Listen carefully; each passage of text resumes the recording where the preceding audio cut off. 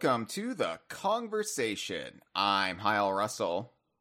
And I'm Malik. Malik! Hello, everybody. It's me again. Welcome back to the conversation, Malik. How you been? Oh, I've been pretty all right. I've just been busting my butt making some Did You Know gamings behind the scene and a bunch of other crazy things. But, that's as is the norm. I can't wait because I always enjoy what you bring to Did You Know Gaming, because you usually sneak in a relevant factoid that our community would be interested in.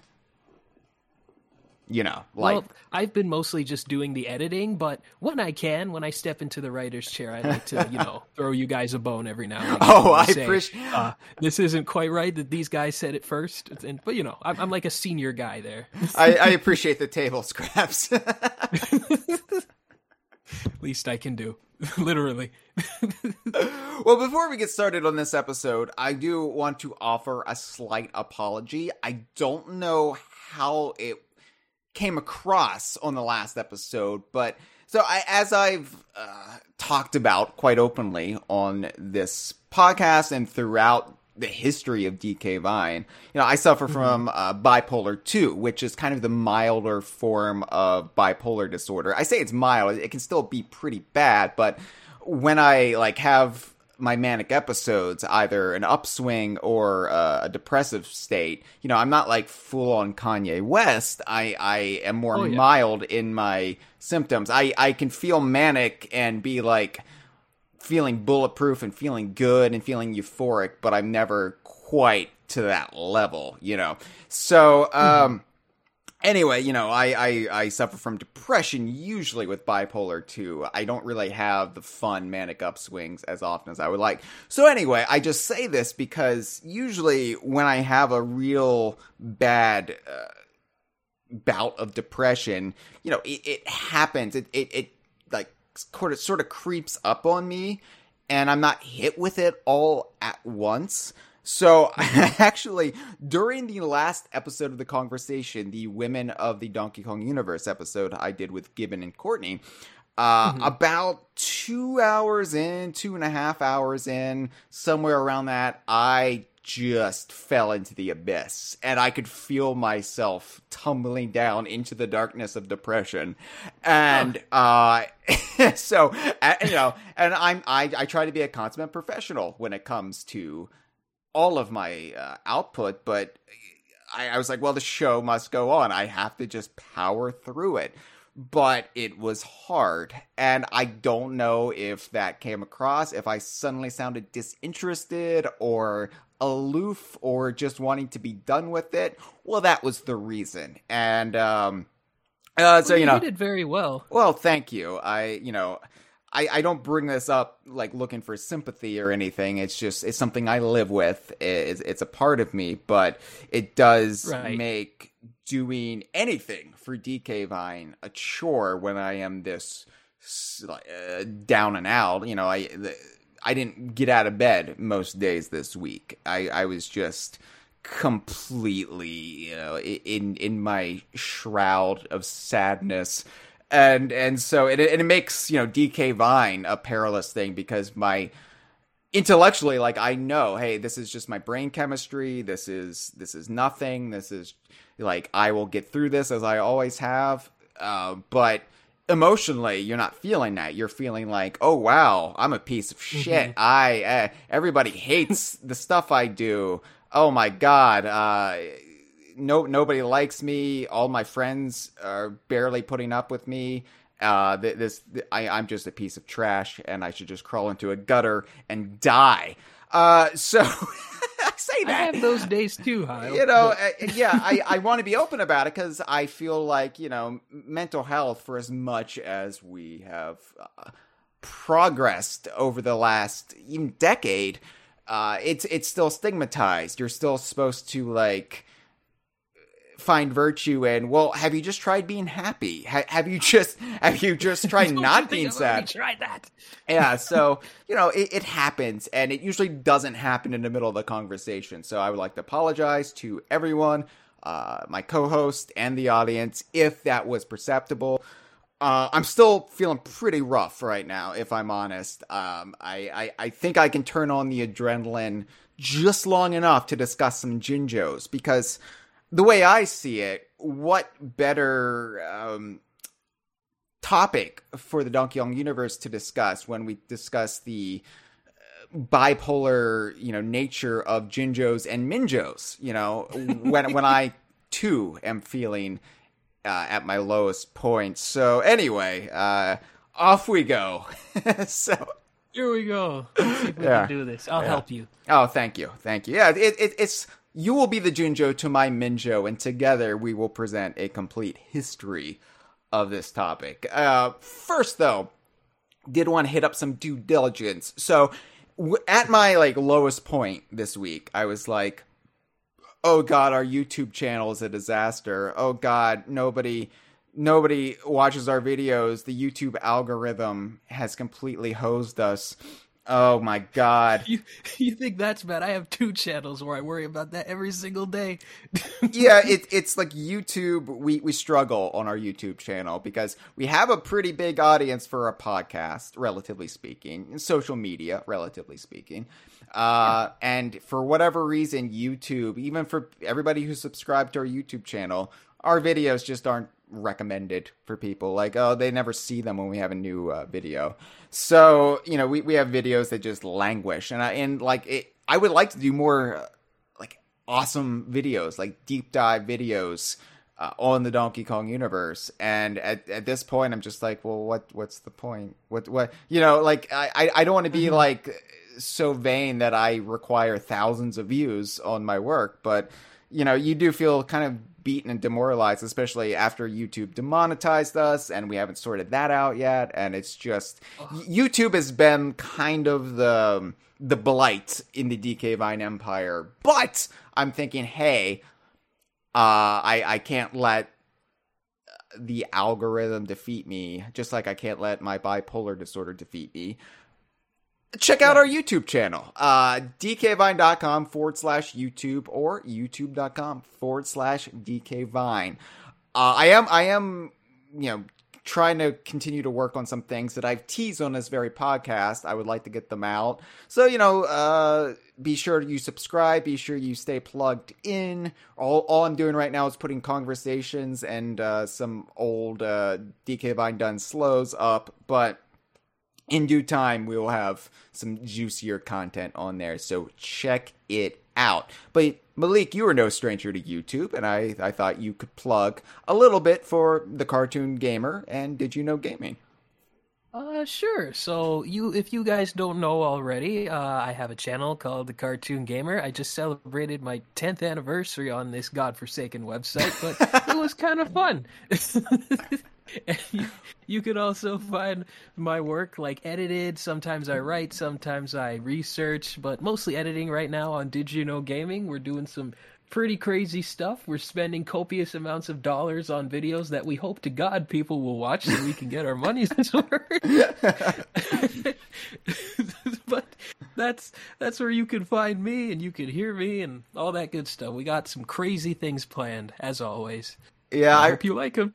You do good work, Malik. I don't say it often enough, but I enjoy your content. It's so positive and it's so it just embraces what you love, and it's always fun to see. It's why I also like the geek critique. It just feel good gaming culture, which I feel like we need more of.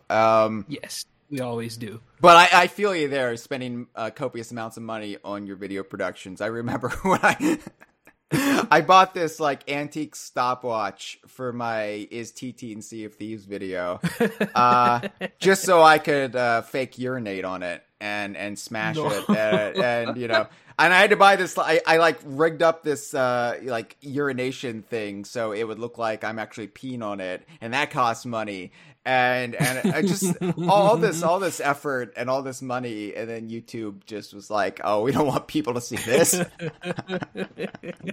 Well, at least you sound like you had a lot of fun with it. Oh, it was fun. I mean, it took me back to my days of guerrilla TV making, in college, and it's invigorating. It is. Especially when you're not just sitting in the chair editing game footage, when you can actually go out and film something. That's always fun. Mm-hmm. Yeah, I can only imagine what that feels like. I am an auteur, Malik. All right, so this episode, just like the last episode, was actually recommended or requested by a member of our community. In this case, it was DK Vine patron Kotbox. KOT space box. Interesting. They requested, as season 10 was just getting off the ground after I announced it, it was like, hey, I would love to see some sort of character witness type episode about the Jinjos.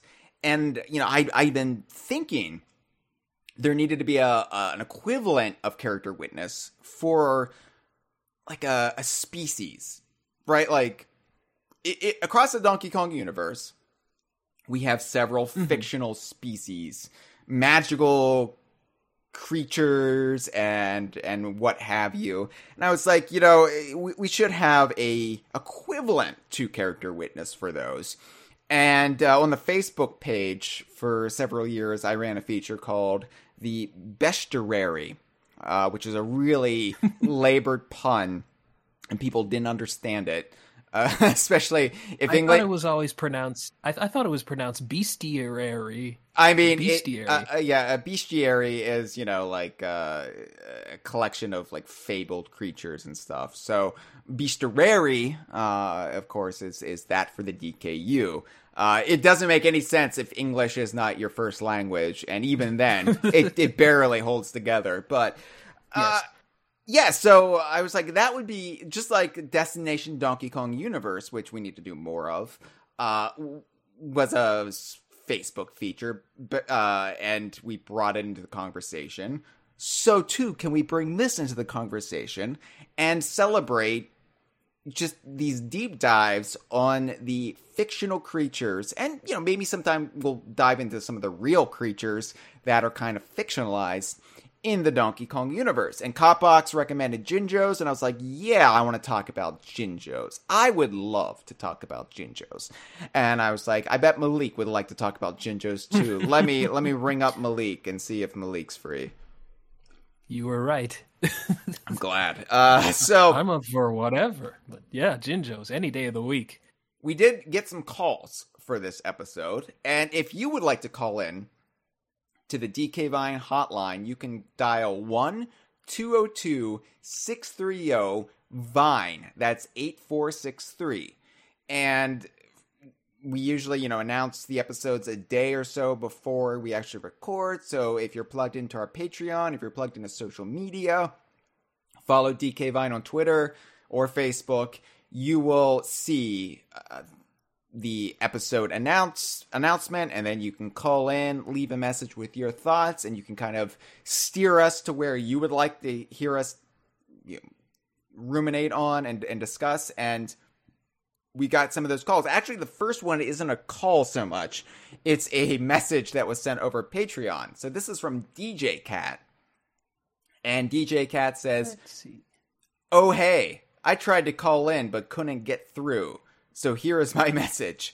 I'm not sure. I think DJ Cat's in Australia, so I don't know if there was some sort of international hang-up there with the hotline. But sometimes there's blips,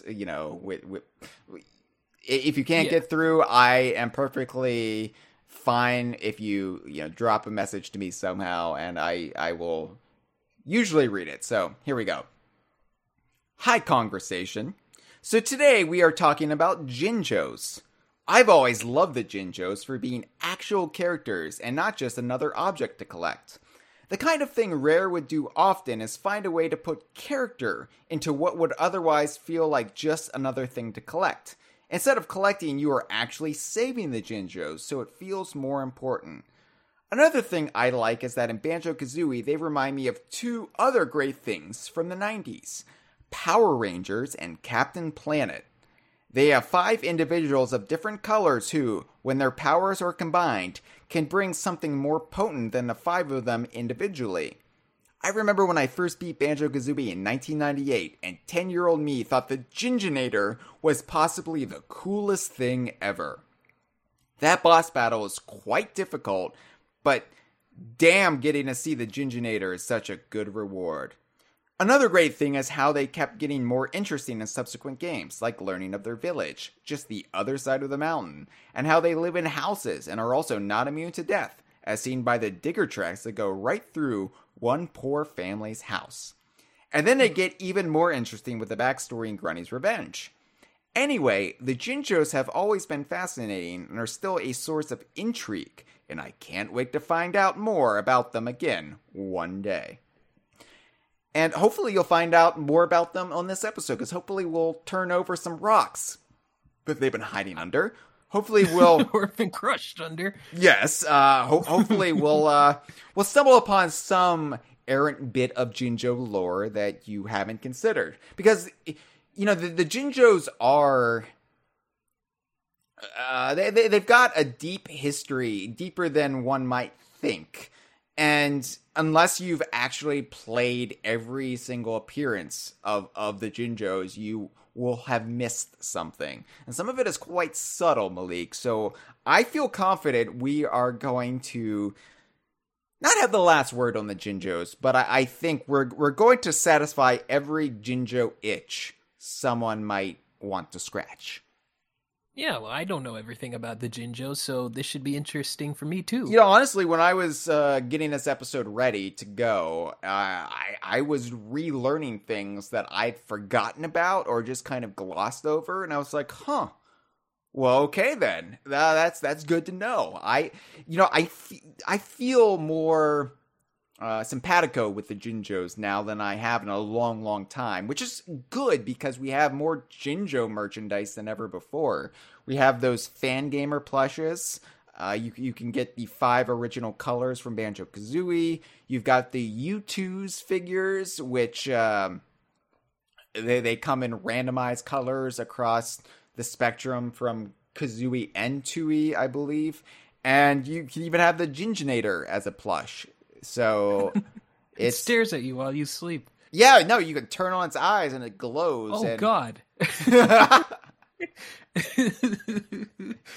Yeah. Who gave that the okay? One night I turned on the eyes for a social media post and I forgot about it and I went to bed and then I came into my DK Vine office the next morning and it was dark inside and the piercing red eyes were still shining through the office and I was like, oh my God, it's a chupacabra. What?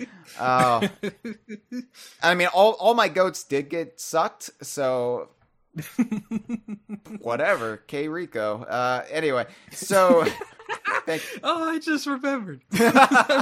I'm sorry it took so long to remember.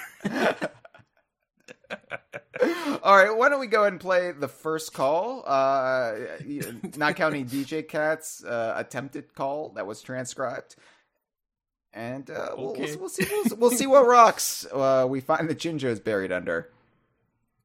Let's see. Hi, this is Brisket, long-time listener, first-time caller. I just wanted to call to give my 2 cents about Jinjos. I love them. They're delightful. They're cute. They're adorable. They're just mysterious enough to pique the curiosity. You know, as a kid, I always sort of wondered, oh, what's the deal with them? And then Banjo-Kazooie, elucidated that a little bit, but there's always the question of, oh, what's the deal with the Jinjonator? What's the deal with et cetera, et cetera? And perhaps an unpopular opinion, I've always been a big fan of their redesign in Nuts and Bolts. It's nowhere near as drastic as many of the redesigns from Nuts and Bolts. It's similar to the original, and it's very evocative of the chunky 64-bit model, which is neat. But it's just cute. It exaggerates the features nicely. It's just a neat cute little redesign. I apologize for the tangent. I also wanted to call. I wanted to just in regards to something that was said in the previous episode, the women of DKU.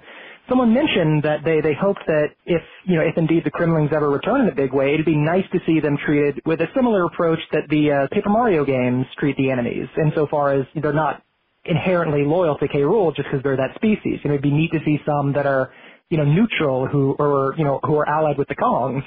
And I agree. That would be fantastic. I'd love to see that. I just wanted to call in to note that an interesting tidbit about the recent Paper Marios is that has actually been stricken from the continuity.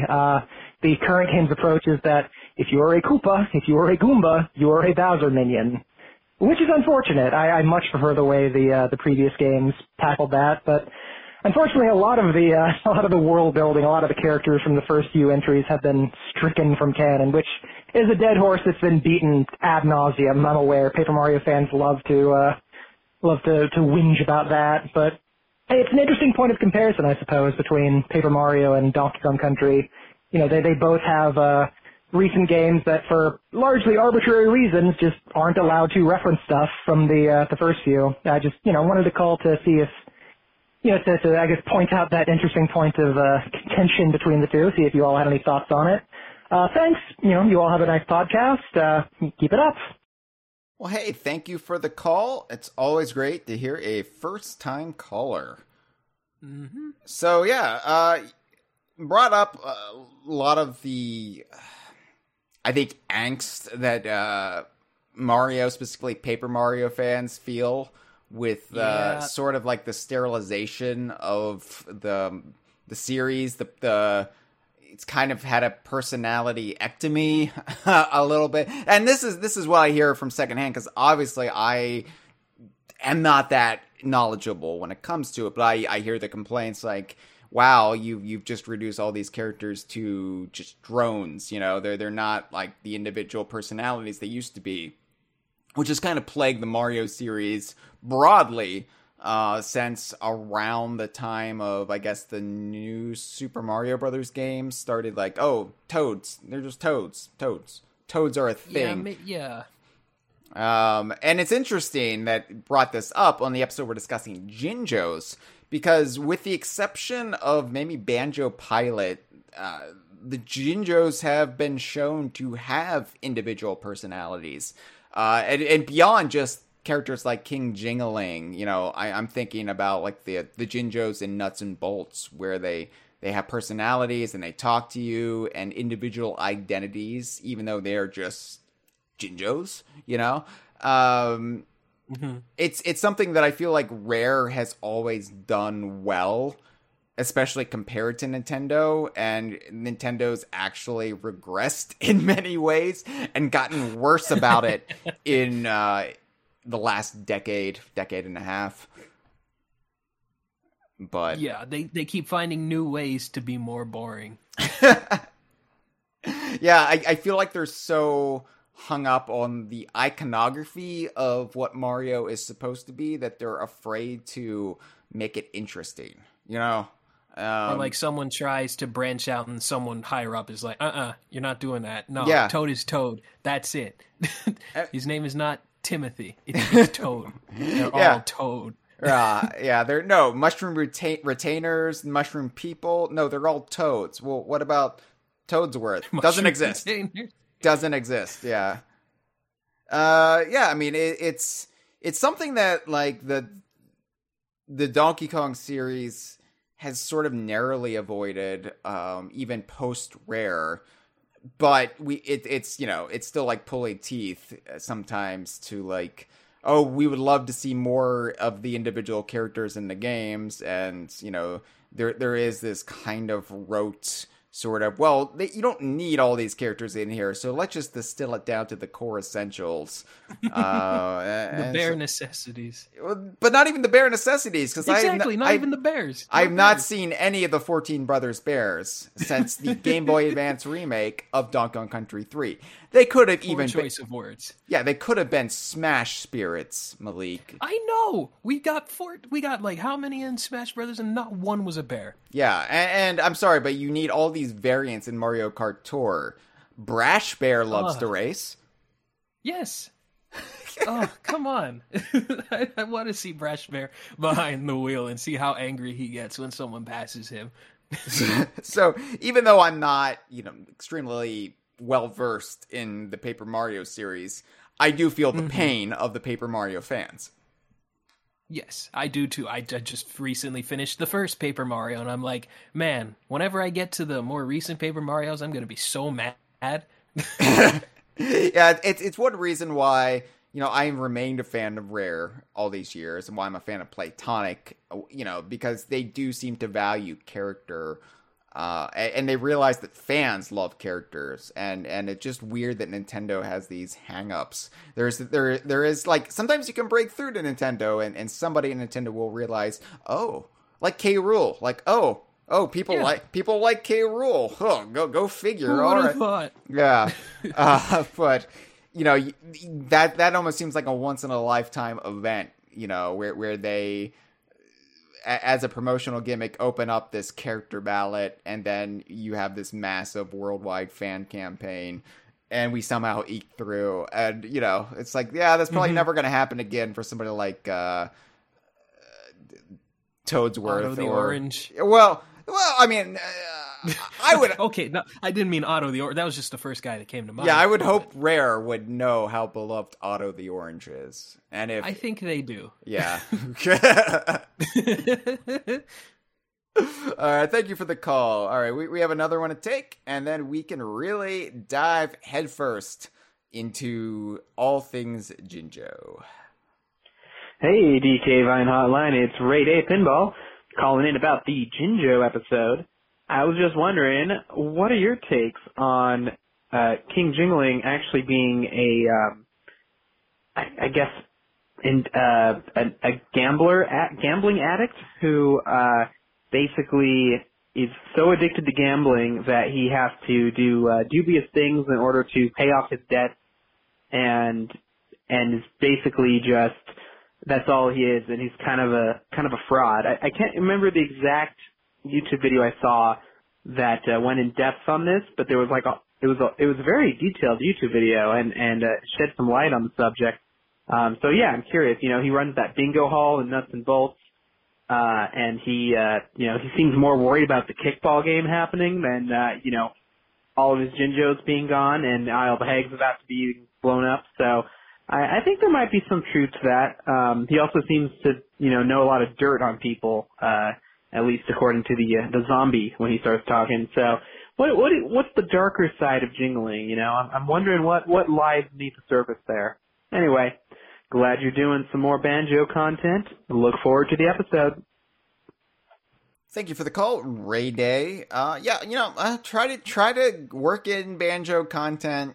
Try to tick all the boxes across a conversation season if I can. Sometimes it's hard. Sometimes we get hung up on certain topics, like Saberwolf, but, we try to always bring it back around so everyone gets their due over time, whether you're a Donkey Kong fan, a Banjo fan, a Dinosaur Planet fan, a Mr. Pants fan, we try to get you covered as best we can. Yeah, Jingling, so I'll be getting into Jingling, obviously, in just a bit here, but I think that most Rare characters are never presented as infallible, right? There's always this kind of dubious nature to them, where they always have this side hustle going on, or they always seem to have some ulterior motives. They never seem to be fully in control of their own life. And yeah, Jingling, he is not a perfect king by any means. I think, like I said, I don't want to get ahead of myself here because I will be getting into Jingling, but as far as like the bingo hall goes, I don't know if we can really like put it at Jingling's feet, because I think anything that happens in Showdown Town, you have to kind of point to the Lord of Games log and say like, okay, but he's probably responsible for pulling in Jingling here, and like I don't know if he would have told him, hey, I want you to put this Jinjo bingo hall in Showdown Town, but it's like, hey, do something, and that was Jingling's idea. I mean, so much of Nuts and Bolts is like, okay, but it's really logs, machinations, and also then within the worlds, they're all playing parts. So there's kind of this level of artifice and forced servitude throughout Nuts and Bolts that I wouldn't really shame Jingling for that. Now, Grant, he is more worried about the kickball game in Banjo-Tooie than he is actually getting the Jinjos back just so they can be safe. he knew that Banjo and Kazooie were going to try their best, and I mean, they did it, right? Yeah, but he had nothing to worry about. Yeah, I guess. He doesn't seem that broken up about the Grey Jinjo family, but... we'll get into that. That could have some horrible implications. Why don't we just get it? Yeah, I feel like there's really no way to really get into Ray Day's points without just diving into everything concerning the Jinjos. Yeah. So here we go. Jinjo! Whee! Yeah. So... I can't go too high or I'll peak the mic. Yeah, I know. It's a problem. People don't realize that they don't work with the microphones often, that it's so fragile. Yeah. And so, sometimes when I'm editing these, I'll see like, oh, I peaked it right there. Damn it. And at least I have this filter. Like in the early seasons, I will always pop my P's. And now I have the filter, so I don't do that. But I still peak because my voice, sometimes I just scream. And you do okay. It's pretty smooth sailing from a listener perspective, I think. Well, that's... as long as you don't have the volume 100%. Yeah, no, never listen to the conversation at maximum volume. I should put a warning at the beginning of every episode. Like, if you're listening, I would recommend maybe halfway, or less, depending on the circumstances. Yeah, you'll blow out your eardrums for sure. Yes. So anyway, before we get into the in-universe history and lore of the Jinjos, I think it's worth pointing out some of the behind-the-scenes factoids when it comes to their origins. So, some of this is well known if you're a hardcore Banjo nerd, but chances are, if you're not, like, if you haven't watched the Rare Replay documentaries, if you don't follow the creators on Twitter, you may not know this. So, the name Jinjo is a play... So much of Rare behind the scenes from this era is just meanness and name calling. Yeah, it's like all these character names in Banjo-Kazooie are just insults hurled at each other. Like the staff were hurling at each other. In the case of Jinjo, it's a play on the term ginger, and was what Grant Kirkhope called Ed Bryan during the development of the game. So yeah, I mean, you can see it if you ever heard Grant talk. You can definitely see him just like pulling out these terms, like, oh, Jinjo, sure.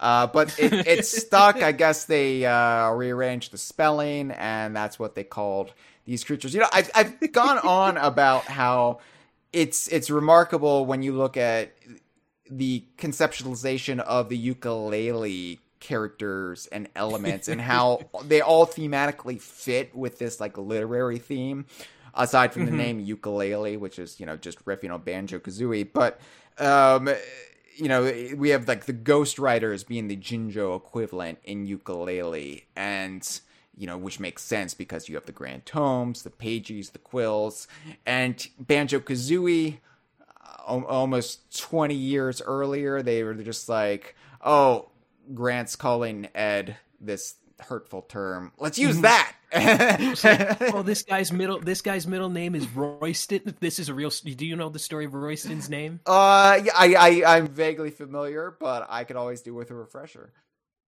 Greg Mail said the name Royston came. It was the middle name of one of the people on the team. We couldn't believe that he had a middle name like that, so we had to put it in the game. What the hell? Right. Lord Wu Fack and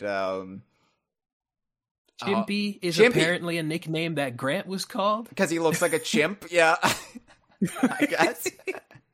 Like what that? Yeah, I brought that up on Twitter once, and I was like, "Hey, Chimpy's a monkey.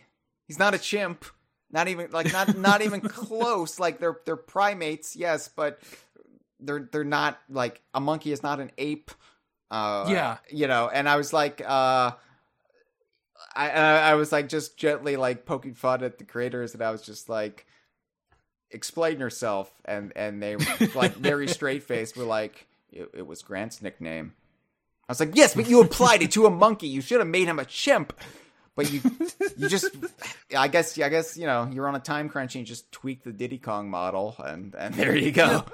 Get rid of the hat, slender him down a little bit. Make his eyes green instead of blue. Boom, you're done. There you go. Yeah.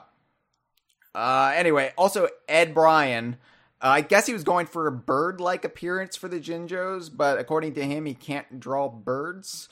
So that's why they came off as like anteater-like creatures. They look more like Muppets to me.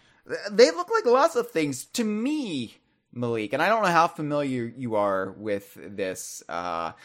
So there is a 1983, I would say cult classic, but it's not even that. It's a piece of trash film called Pod People. And the only reason anybody knows this film was that it was, I think, during the third season of Mystery Science Theater 3000. It was one of the episodes that they watched, and it was one of the first episodes released on home media. They did a VHS release of it, and then it came back around on DVD. So a lot of people saw this, and so it's the first time I'm seeing it. Yeah, it was very popular in like the stoner college dorms of the 90s. And anyway, in the movie Pod People, there is this little alien creature who is nicknamed Trumpy. Oh, nice. And Trumpy, to me, looks almost like exactly like you would imagine a Jinjo would look in live action if you just like, if you shaved Trumpy down a bit, like made his fur shorter.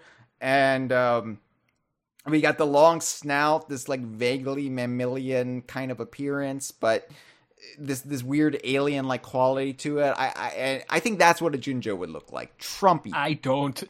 Oh, really? I don't see it. Okay. How about like an aardvark? Okay. Well, how about this?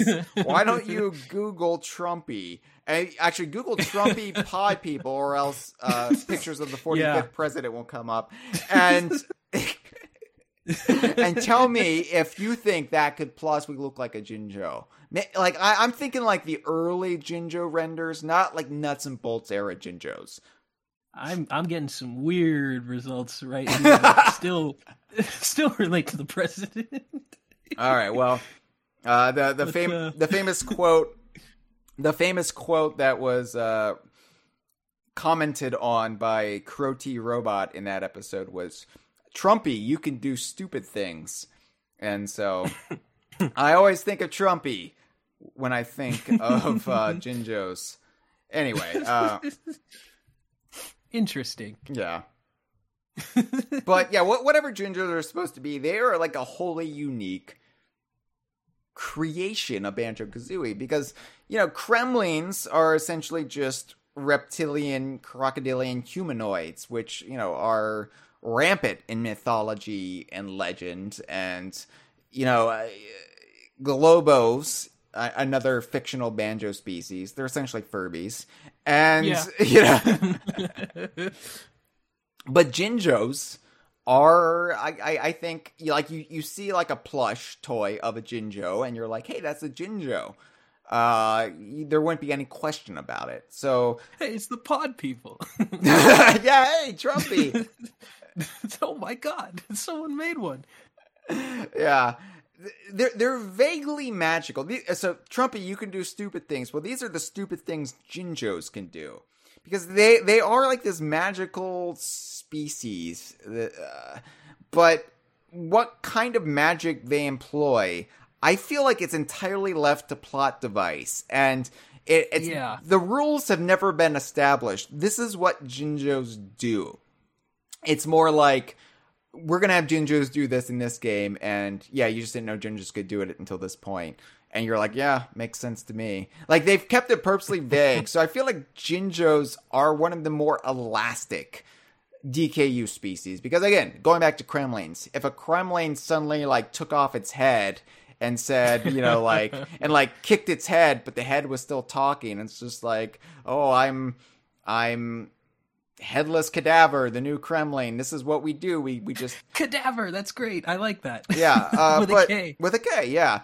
But you'd be like, that feels stupid. A Kremlin shouldn't be able to do that.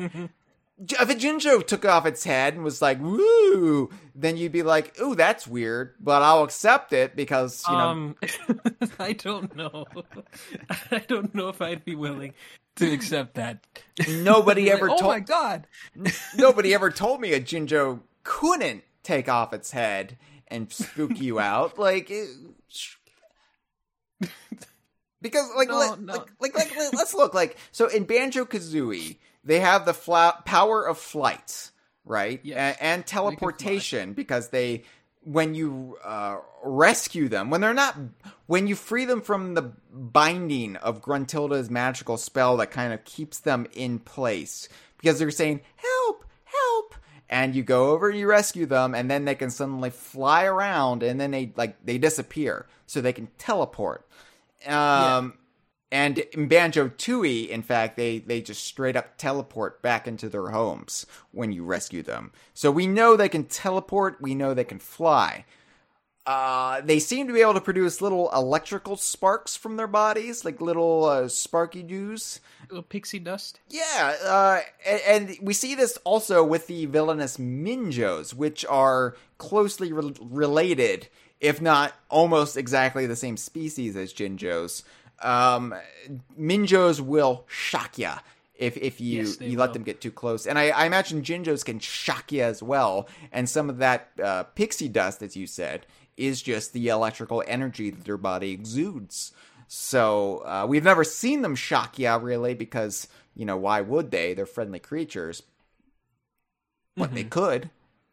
Yeah, they totally could. And then in Nuts and Bolts, they did to Grunty. Yeah, it's true. In Nuts and Bolts, they can inflate their bodies just like a balloon, but you know they can blow themselves up and float around. And that was weird at first. I was like, ugh, what? I'm looking at an image right now. It's kind of terrifying.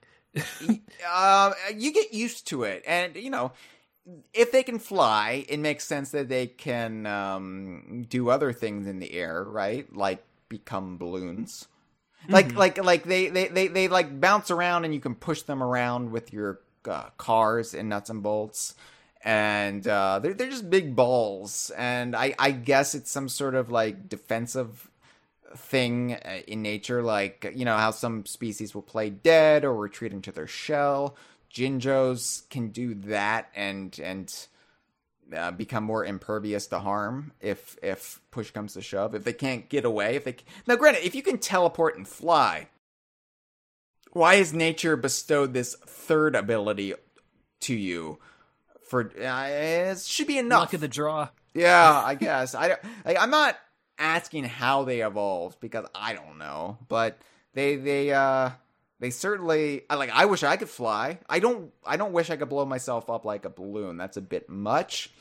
But yeah, I wish I could fly and teleport. I'll take those two. Yeah, me too. Make working like so much easier. I could go wherever I want. Yeah, not have to worry about stuff. I do think, like, oh, I wish I could fly like Superman, or I wish I could fly like a yellow Jinjo. But then I think, you know, I'm sure the Air Force would just shoot me down. Yes, they would. I'd just be fine with teleporting, honestly. Yeah, I like how you thought about this, Malik. Like, oh, I've seen so many cartoons where they're like, you're in an unwarranted flying zone. You better land, or we're gonna shoot you down. You have no idea. Like, Superman can get away with it because, you know, they can shoot him all they want, and it doesn't hurt him. But yeah, like I was like, okay, if I could fly, I would also want to be invisible.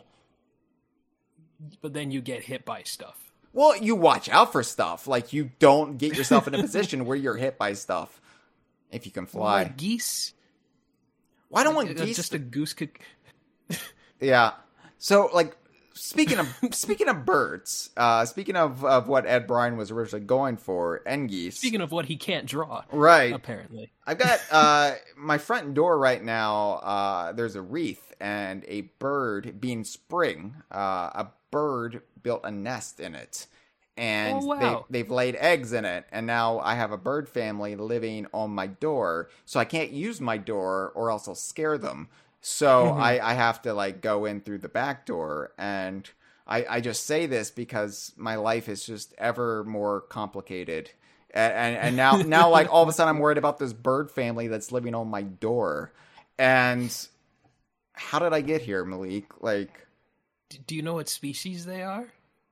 They're not Jinjos. I've checked. Well, of course. But I always check to see if they're Jinjos first and foremost. I don't know how to follow up from that, but I hope those birds leave you alone soon, Hyle. No, I want them to have a happy life, and if I can provide that for them, I'm willing to take the hit. I'll crawl through my window if I have to. I'll crawl through the window for the not Jinjo. Yeah. I'm sorry. I'm trying to be spontaneous with the rhyming and the improvisation. It's kind of 50-50 with me.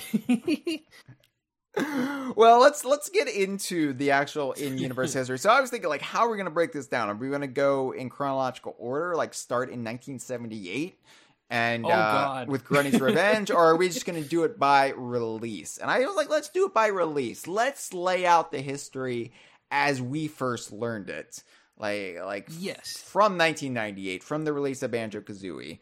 And, you know, Jinjos, obviously what comes to mind is that Banjo-Kazooie VHS that Nintendo Power and Toys R Us mailed out with John Lovitz as the narrator. And, you know, because he refers to Jinjos as cute little whatevers.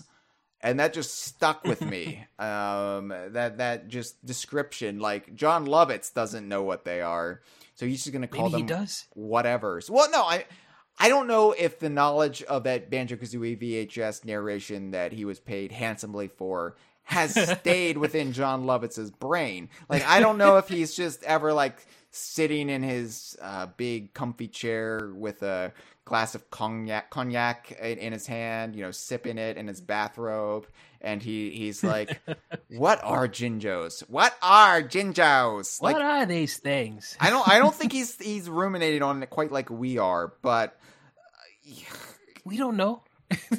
Yeah, in my perfect world, yes, he's constantly haunted by those 12 minutes he spent recording that, and you know, but cute little whatevers, like that just perfectly sums it up. Because yeah, what are they? They're just Jinjos. They're a fictional species, but Banjo-Kazooie is their most iconic appearance, and of course, in that game, they appeared in simply 5 different colors. One of each color in every world. You had blue, green, orange, purple, and yellow. That's alphabetical, too. That's how OCD I am. I had to alphabetize the colors. Wait, didn't yellow? Oh, never mind. Right. Y is the last one. Y. Sorry, I'm thinking of the I'm thinking of the rainbow. Roy G. Biv. Yeah. I was like, wait, no, yellow. Yellow would come first, right? Did you know that Roy G. Biv was the middle name of someone who worked on Banjo-Kazooie, and they give him so much shit for it? We're just waiting until Everwild comes out. It's one of the little salamander creatures, the salamander babies. It's just, oh, that's Roy G. Biv, that one right there. Can't wait. So in Banjo-Kazooie, it said that Gruntilda wanted to punish the Jinjos because of their happy, carefree nature or something like that. And so she punished them by like magically binding them to a specific spot in every world, and they couldn't move. You know, they could wave around their arms, and they could talk, they could say help, but that's all they could do. They couldn't walk. I guess they could breathe. They could probably, you know, soil themselves a little bit. I suppose so. Yeah, but they wouldn't be able to eat unless like a bug flew in their mouth, or like somebody like broke off pieces of bread and like threw it at them. Yeah. Yeah, they're like confined to a little corner. There's like invisible walls or something. But considering, you know, the length of Banjo-Kazooie, I don't think it's supposed to be much longer than a day, according to 2D's dialogue near the end. So I don't think like they were ever at risk for starving to death. No, but I mean, it's interesting. Like, what would they have done? Would a Jinjo like eat its own arm to survive? I thought maybe Jinjos are the kind of creatures that don't really need to eat if they don't have to, but they will, like, out of pleasure, you know? So, wait. So So they don't need sustenance. They just have this limitless reserve of energy. Because according to the manual profile, which I'm reading on the Jiggy Wiki, the Banjo-Kazooie Wiki, or the Jiggy Wiki, they're spirited creatures. So maybe they don't really need to eat unless they want to, you know? Maybe they absorb nutrients through their skin. They like filter feed or something. Yeah, maybe photosynthesis. I mean, Jinjos can be whatever we want them to be, right? You like we were just saying, you can invent a new attribute for Jinjos in the next Banjo game, and we'll all just be like, huh, I guess so. So, sure, yeah. So we don't know their dietary habits, really. Like, they might eat for pleasure, but maybe you're right. Maybe they get their nutrients elsewhere. So, I feel like King Jingling would eat for pleasure, but, you know, like, eat some chips, like watching the kickball some pizza, game. But... yeah, for sure. Like, get some McJiggies, for sure, yeah. Yeah, but, yeah, the Jinjos were, they were just basically collectibles. I mean, they're always basically collectibles. Maybe not so much in nuts and bolts, but they were just more like drones in that game, where, you know, you just the 5 colors in each world, you collect them, you get a Jiggy, or you get an extra life if you collect them again. If you go back into the world and collect them for a second time, I think you get an extra life. But that's all they do. It isn't until the end of the game, right, that Jinjos you really get the first hint that there's more to Jinjos than being just this ambling creature species that exist within Spiral Mountain and Gruntilda's lair, where you meet the mighty Jinjonator. I just like to call him the Jinjonator. I don't like to call him the mighty. I feel like mighty is a descriptive term, and it isn't actually part of his name. I feel like we get too literal sometimes with, well, the game called him the mighty Jinjonator, so we must always call him the mighty Jinjonator. I'm like, well, no. Like, yeah, I feel it's redundant. Just a little redundant. Yeah, it's like how clinical people get with the Donkey Kong Country Tropical Freeze bosses, where they have these like long descriptive like sentences about them, and like that's included in the trophy or the little figurine you get from Funky.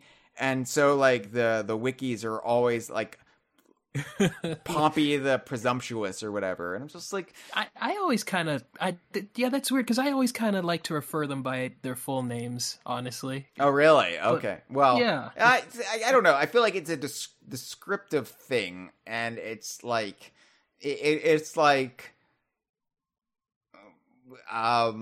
Vladimir the Terrible, right? Like it's like, yeah, but that's not, the Terrible isn't really his name, he just is terrible. Yes. Right. So, sorry, didn't mean to get political. Wait, that was okay. Oh, sorry.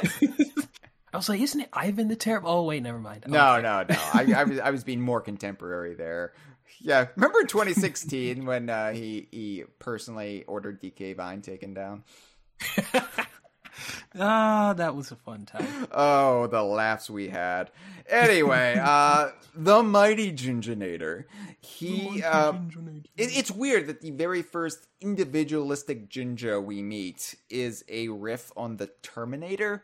Like it feels very much of the 90s, right? To have like this parody character. Before that was kind of rote, before it was kind of played out. I remember, do you remember the Clay Fighter games? Yes, I do. Yeah, the second Clay Fighter was called C2 Judgment Clay. And it had a Terminator parody that was like the Energizer Bunny, but the Terminator. And I don't know much about Paper Mario, but I remember C2 Judgment Clay. And God, this is why when I'm at my lowest points, I'm like, wow, people really do hate me, right? How could they not?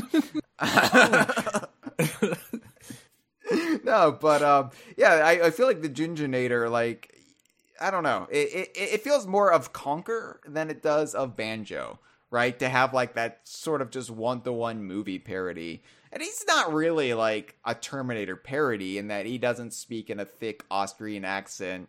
He doesn't do the Hasta la vista baby kind of like, that's more like the Haybot in Conquer than it is anything that Jinjonator does. But the Jinjonator, like when we met him, he was the only individualistic Jinjo and he was the most powerful Jinjo, right? So I viewed him in the context of 1998. He is the leader of the Jinjos.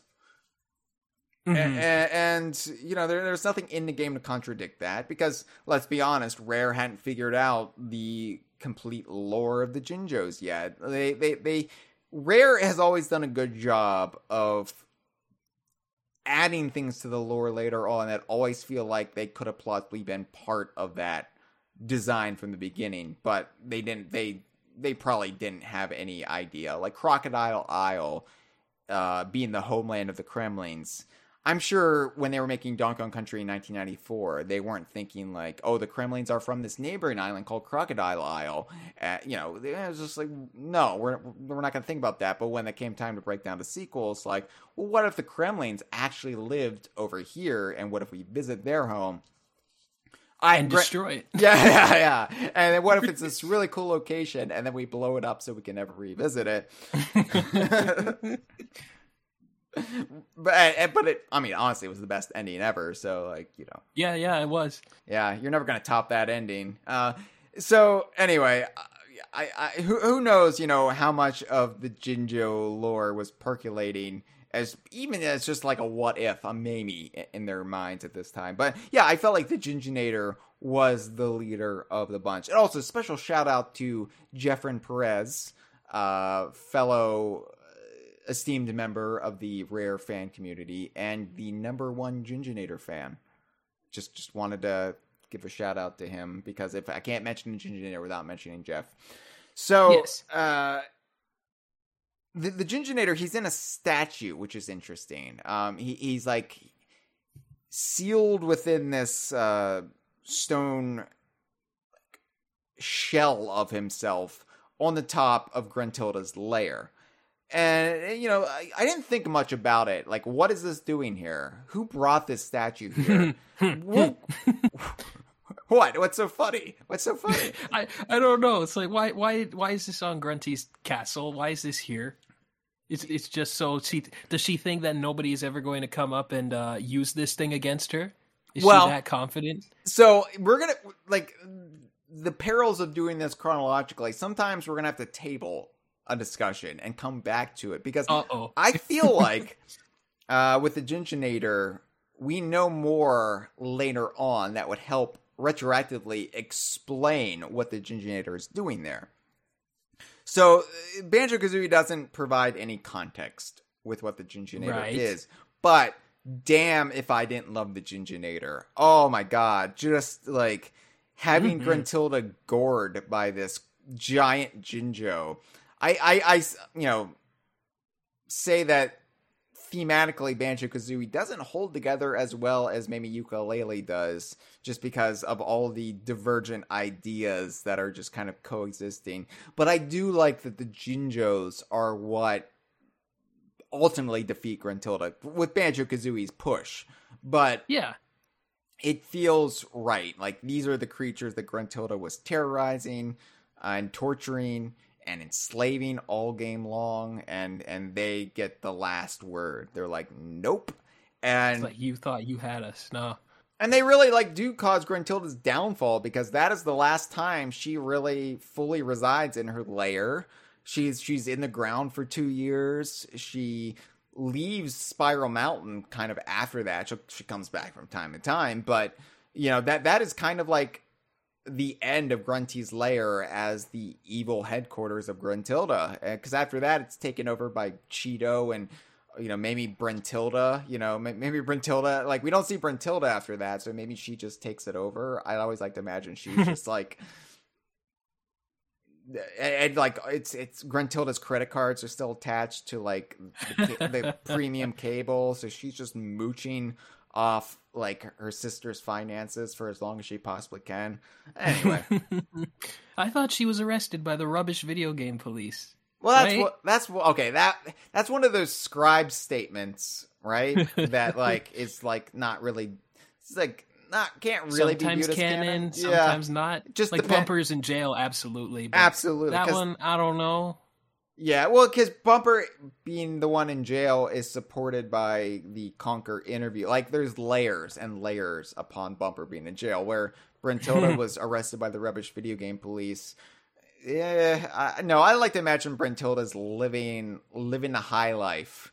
She and Cheeto are just laughing it up every night over how they've taken over the mountain. Of course, maybe the Jinjos, some Jinjos at least, have moved back in.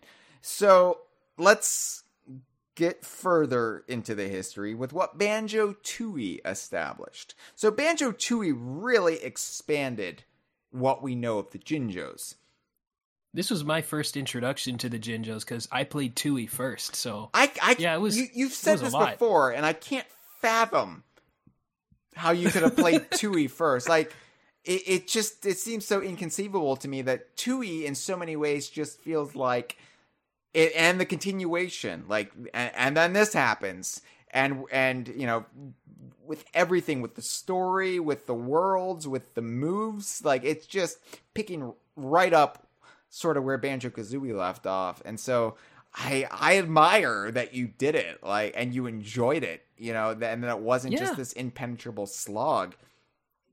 Well, I mean, the frame rate helped with that, but I still managed to get through. Wow, you sound like an IGN review that I was bitter about in 2000. No, I'm like, okay, a quick thing about frame rate. I've always said that when frame rate slowdown happened in video games, I always thought it was cool because it was usually happening when frantic stuff happened, like explosions everywhere. I used to think it was like an action movie and everything went slow-mo, like, oh, like you're jumping through explosions and everything's chugging. But Tooie, like, I still love Tooie, and I just haven't gone back to it on the N64 version, but I feel like I want to give it another shot. But yeah, Tooie, I loved Tooie, and I managed to get through that game. It took months and months and months, but it felt so good by the end. But yeah. In the live stream, Cameron is saying he also played Tooie first, which There you go. I remember that now, Cameron, because, and you liked the van in Witchy World. The only reason I played Tooie first was because when I got my N64 from my friend, that was the only Banjo game he had, so I was like, well, I guess I'll just play Tooie first.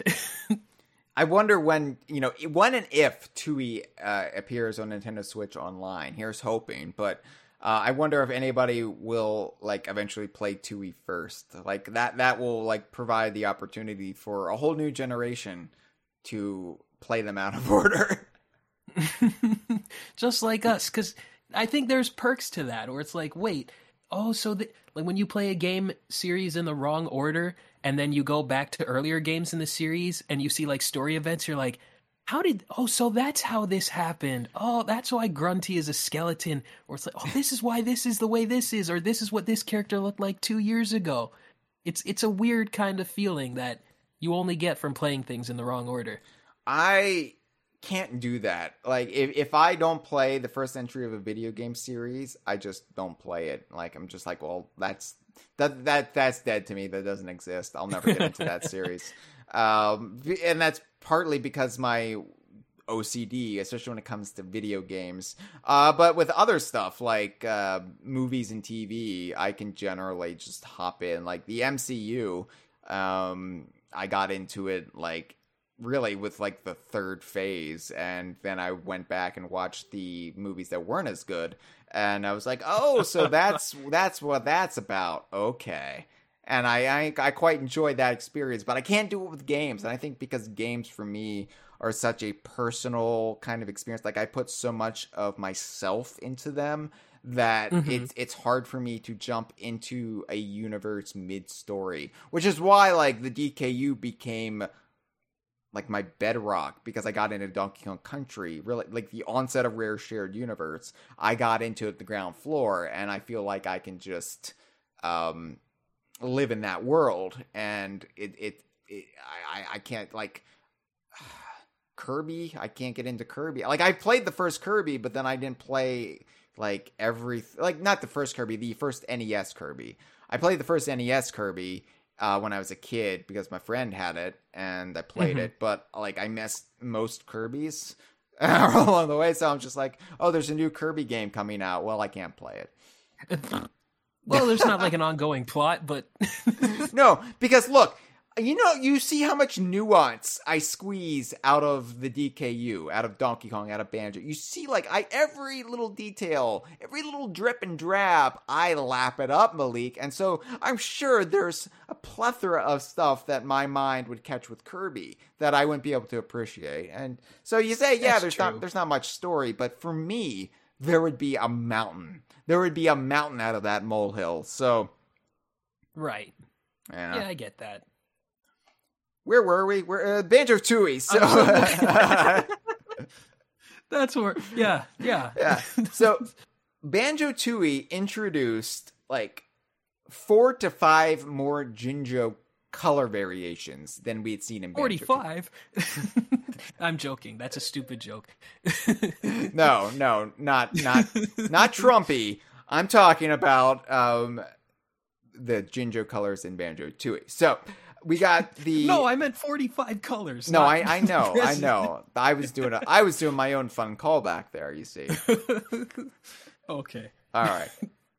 So we're gonna read these in the order from the largest. So okay. So first of all, let me explain. So they changed up how you collect the Jinjos in Banjo-Tooie. So essentially, like they're operating the same. Like they're stationary. Banjo and Kazooie have to find them and touch them, and then they're freed.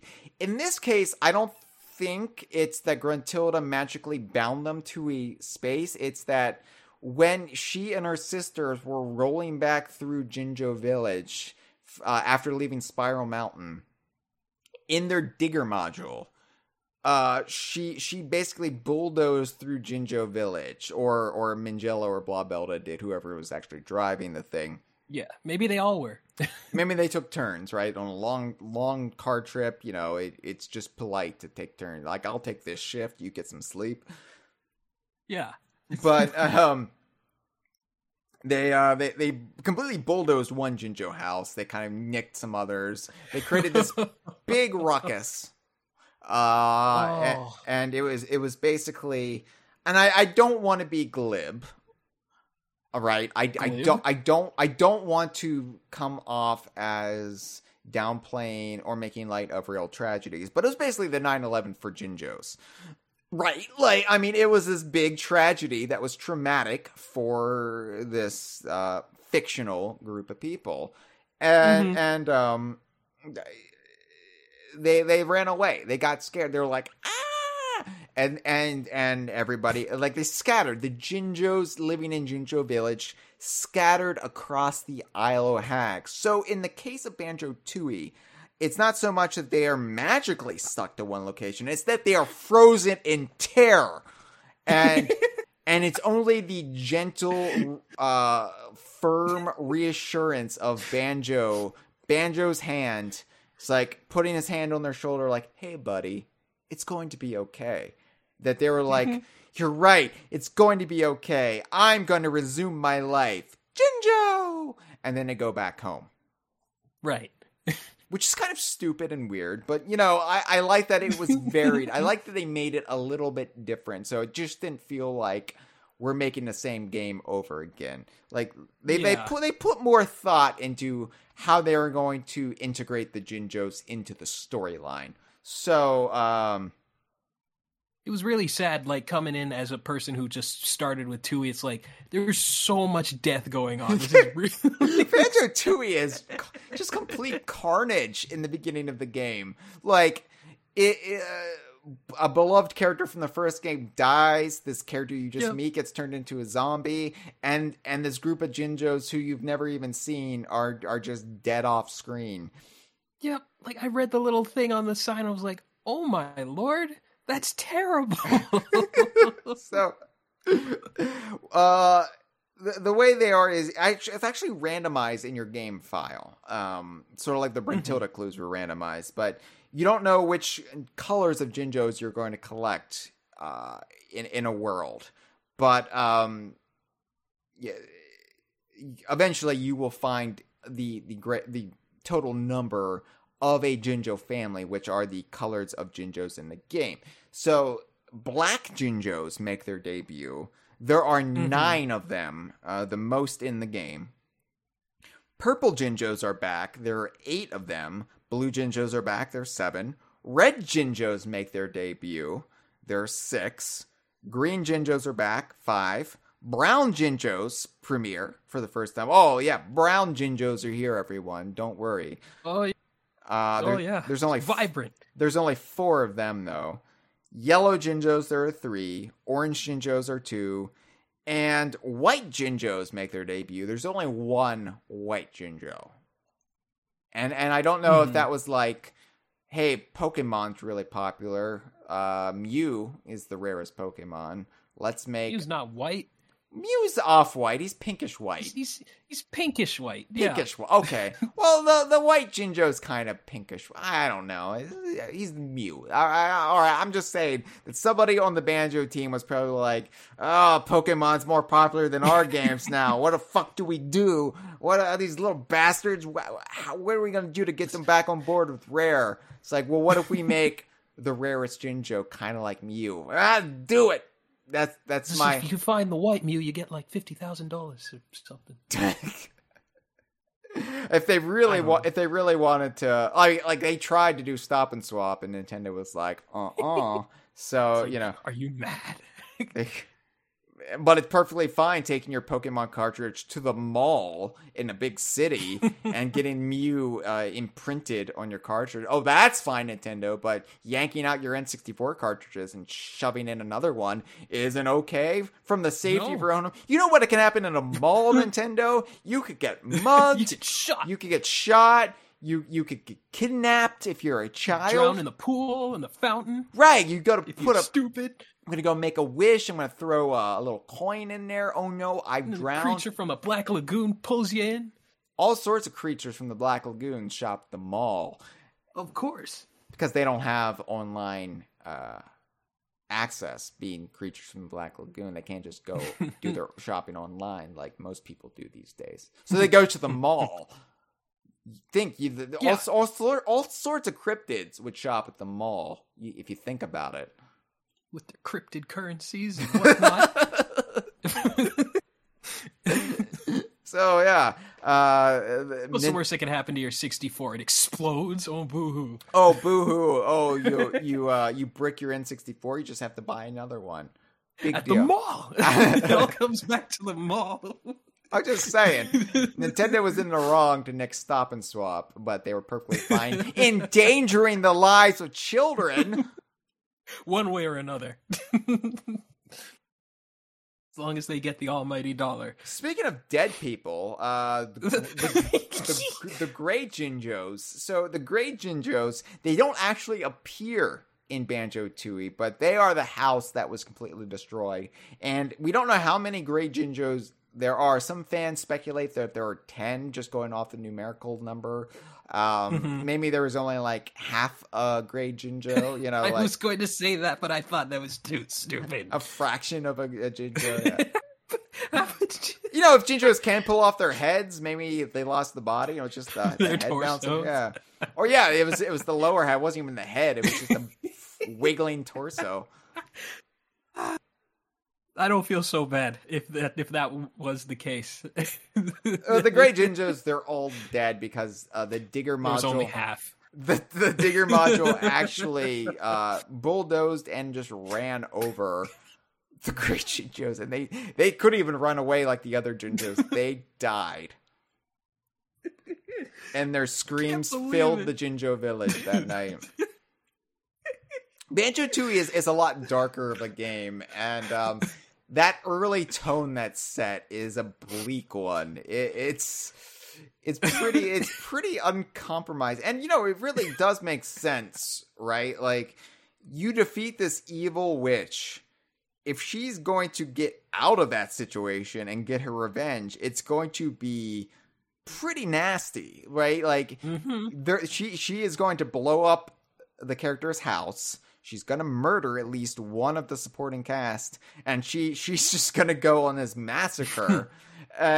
So, I mean, it never makes sense to me, like, I, Bowser, King of the Koopas, have been foiled, right? Like, I tried to abduct the princess for vague reasons, and then this plumber man rescued her. What am I going to do to get my revenge? Kill Luigi? No, like that. Yeah, he would shoot Luigi in his sleep. But no, he just kidnaps the princess. He's like, I'll just try again. I'll kill all the gray Yoshis. Maybe I don't know. Oh man, that would have been cool. Like in Yoshi's Island, that'd be cool. To like, if like a color of Yoshi in Yoshi's Island that we didn't see in Super Mario World. If we meet that, and at the end of the game, like they all die. Like that's really sad. Bowser, like I don't know, gas. Like he sets off like this gas, or he like this pesticide, he like poisons their crops, and then they eat the corn on the cob, and then it shows them sick in the hospital like a week later, and then it shows their funeral. I don't know. It would have been a terrible ending for the game, but it's just I was just gonna say, like, maybe the whole Jinjo's dying, I equate it to like Gargamel exacting his revenge on the Smurfs or something. Yeah, exactly like that. Jinjos are kind of like Smurfs in a way. Yeah. They like saying their own... They don't say Jinjo all the time. They do! Like, but they talk. They talk, but they also say Jinjo! Yeah, but like, it's more like an expression, like a... like a... What's the word I'm looking for? Like a general expression that you can use whenever, like aloha or... I don't know, Serenity Now, I guess. That's a bit weird. That's all that comes to mind. That's a bit weird, though. But like, okay, so like, there's never been any documented cases. I mean, I'm not a military expert. I'm like, that's not my area of expertise. That's not my forte. That's not where my interests lie. But I'm pretty sure that there's never been a prisoner of war camp that's been liberated. And all the prisoners like run out and they scream, "Human! Human!" No, I just mean like a catchphrase or just a thing that people say, like freedom or yeah. Or, it's still a weird catchphrase to make your sweet the name of your bodacious. The name of your species is not a catchphrase, like right? Like it could be. If a dog gets adopted from the rescue shelter, the dog isn't thinking. Dog. Pomeranian. I mean, who knows? Like, again, Jinjos can be whatever we want them to be. They're a made-up species, and they're whatever the plot deems necessary. So, sure. Here's my question, though, and this is something that I really haven't seen many fans ask about. Why are some of the returning Jinjo colors... Why is their amount smaller in Banjo-Tooie than a number seen in Banjo-Kazooie? Right? So, like, there's only 3 yellow Jinjos in Banjo-Tooie. There were way more than 3 yellow Jinjos in Banjo-Kazooie. So, my question is, did something happen to some of the other Jinjos from the original game? Or are the Jinjo families in Jinjo Village not representative of the entirety of the Jinjo species? So are there, like, is this just a family of yellow Jinjos, but there are other yellow Jinjos that maybe live elsewhere, or they're more like vagabonds just roaming about? What do you think? Yeah, I feel like that might be the case, because it's like, yeah, there couldn't just be like one white. I guess there could be, but I feel like they're dispersed like all around the world. Like the Jinjos that were in Gruntilda's lair, those were just like picked off from maybe some neighboring nation or something like that. But I feel like the Jinjo village is like where they originated, but there may be Jinjos all over the planet in various different numbers. Maybe some colors that we don't even know about. Well, we'll get into where they originated in just a moment. But right. Yeah, like I feel like it couldn't possibly be all the Jinjos, right? Because in that case, how do they reproduce? 'Cause if this is a family, like if there are only 3 orange Jinjos, and that's a family, are they? Is this some sort of incest porn that's going on, or is this like? I feel like there would have to be other orange Jinjos, and I'm sure they don't just keep it to their own colors. Like I'm sure.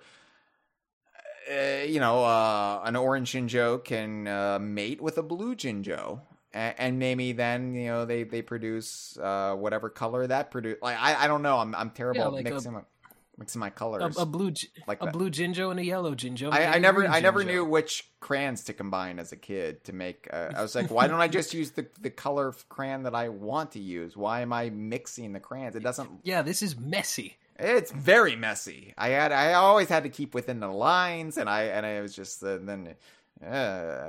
coloring stressed me out as a kid. I figured that Jinjos, I don't know why, but it just popped up in my head. Maybe they so I've been watching a lot of Dragon Ball recently, and there's a character, there's a species of green alien creature dudes, and they reproduce, or at least the initial one reproduces by horking up an egg and then spitting out a creature. So I figured maybe the Jinjos do that. They just vomit up an egg and then out comes a Jinjo. Maybe like a monotreme. It looks like a mammalian creature that could lay eggs. Like a platypus, right? Platypus, echidnas, those are the only ones we have left. Jinjos, yeah. Jinjos. They're monotremes.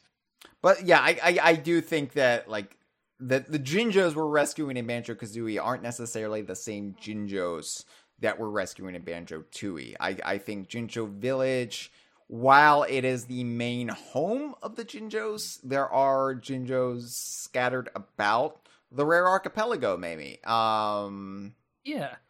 And also, with what we later see in Grunny's Revenge, it's possible that many Jinjos have already moved away from Jinjo Village and gone elsewhere, which we'll get to in a second. But first, we have to discuss King Jingaling. So, what's up? Oh, remember that? That was. I was always on the tail end of that. That was always funny. Yeah, that never got old. That. You know what I love? I love when people repeat jokes they see in beer commercials. Bud. It's like the commercial. That's timeless. It's like That's commercial. Timeless. It's like the commercial with the beer. I love it. So King Jingaling, he is the surprising monarch, the leader of the Jinjos. And I say surprising because, for over 2 years, the fans, or at least me, just assumed that the Jinjonator was the most powerful Jinjo, ergo the leader of the Jinjos. But no, King Jingaling, it turns out, is actually the leader of the Jinjos, and he is a very laid back kind of monarch. He is not very regal in his persona, in what he kind of presents himself as. Banjo calls him King Dingaling at one point, which is a genitalia joke, but he my dingaling. Yeah, no, sorry. That's Chuck Berry. Chuck Berry did that, the original version of that song, My Dingaling. You can YouTube that. Since YouTube is not recommending DK Vine's videos to you, look up Chuck Berry singing My Dingaling. Chuck Berry. I'm sure they're all. Oh, sorry. You go. No, Chuck Berry, the father of rock and roll, singing My Dingaling in the 1970s. I'm sure they're all age restricted. Do you remember in Back to the Future when Marty McFly went back to 1955 and he sang My Ding-a-Ling at the Enchantment Under the Sea dance? I haven't seen the Back to the Future movies yet. Malik! I know! Like, I have to. I know you're the cartoon gamer. No, I see movies. I see I know, action but I'm like, Back to the time. Future is like... It's like one of those movies, it's like one of the most... everyone has to see. Yeah, it's one of the most kinetic live-action movies you could possibly watch. Like, okay, all right. It's on the list. You would understand. You would understand so many references if you actually watched them. I know the 88 miles per hour one. That's one people say. I'm never gonna shame anyone for not watching something because I get shamed all the time for not playing games, right? And it's just like I'm sorry, I don't have time, I don't have interest. I could be an expert at one. I'd rather be an expert with one specific niche of gaming than a master of nothing, right? So here I am hosting the conversation. Oh, come on. I'm here with you. Oh, thank you. So, King Jingo-ling, he uses late 90s, early aughts slang. He refers to himself as the Jingster. Who is this clown? Like, he comes across, if it wasn't for Grunny's Revenge suggesting otherwise, I would say he's very young and just kind of fell into the role of king. Like, it was inherited. He's still like in his early 20s and he's just like not treating it very seriously. Grunny's Revenge does suggest otherwise, and we don't know like the Jinjo lifespan when they're not run over by a giant module. So it's possible that Jinjos are like, Yoda's species where a 50-year-old is still a baby, and so Jingo-ling is still relatively very young, despite at the very least being probably over 40 years old. We don't know, but King Jingo-ling, he's just like a casual dude, despite being king, and he wants to be hip with the kids, and he uses all this very contemporary slang. But he has Toots as a pet, as a companion, and this begs the question: is Toots, who is this little sort of like pinkish anteater flesh-like creature that was by Ruby's side in Gobi's Valley in the original Banjo-Kazooie, is Toots some sort of Jinjo? I don't think Toots is. You don't? Maybe a subspecies? Well, yeah, a distant relative? I feel like he's probably related because he is by the king of the Jinjo's side. And so at some point in the 2.5 years between Banjo-Kazooie and Banjo-Tooie, King Jingo-ling got in touch with Ruby or discovered that Ruby had this creature with him that obviously has some sort of importance to the Jinjos, enough for the ruler of the Jinjos to say, hey, I need this creature by my side.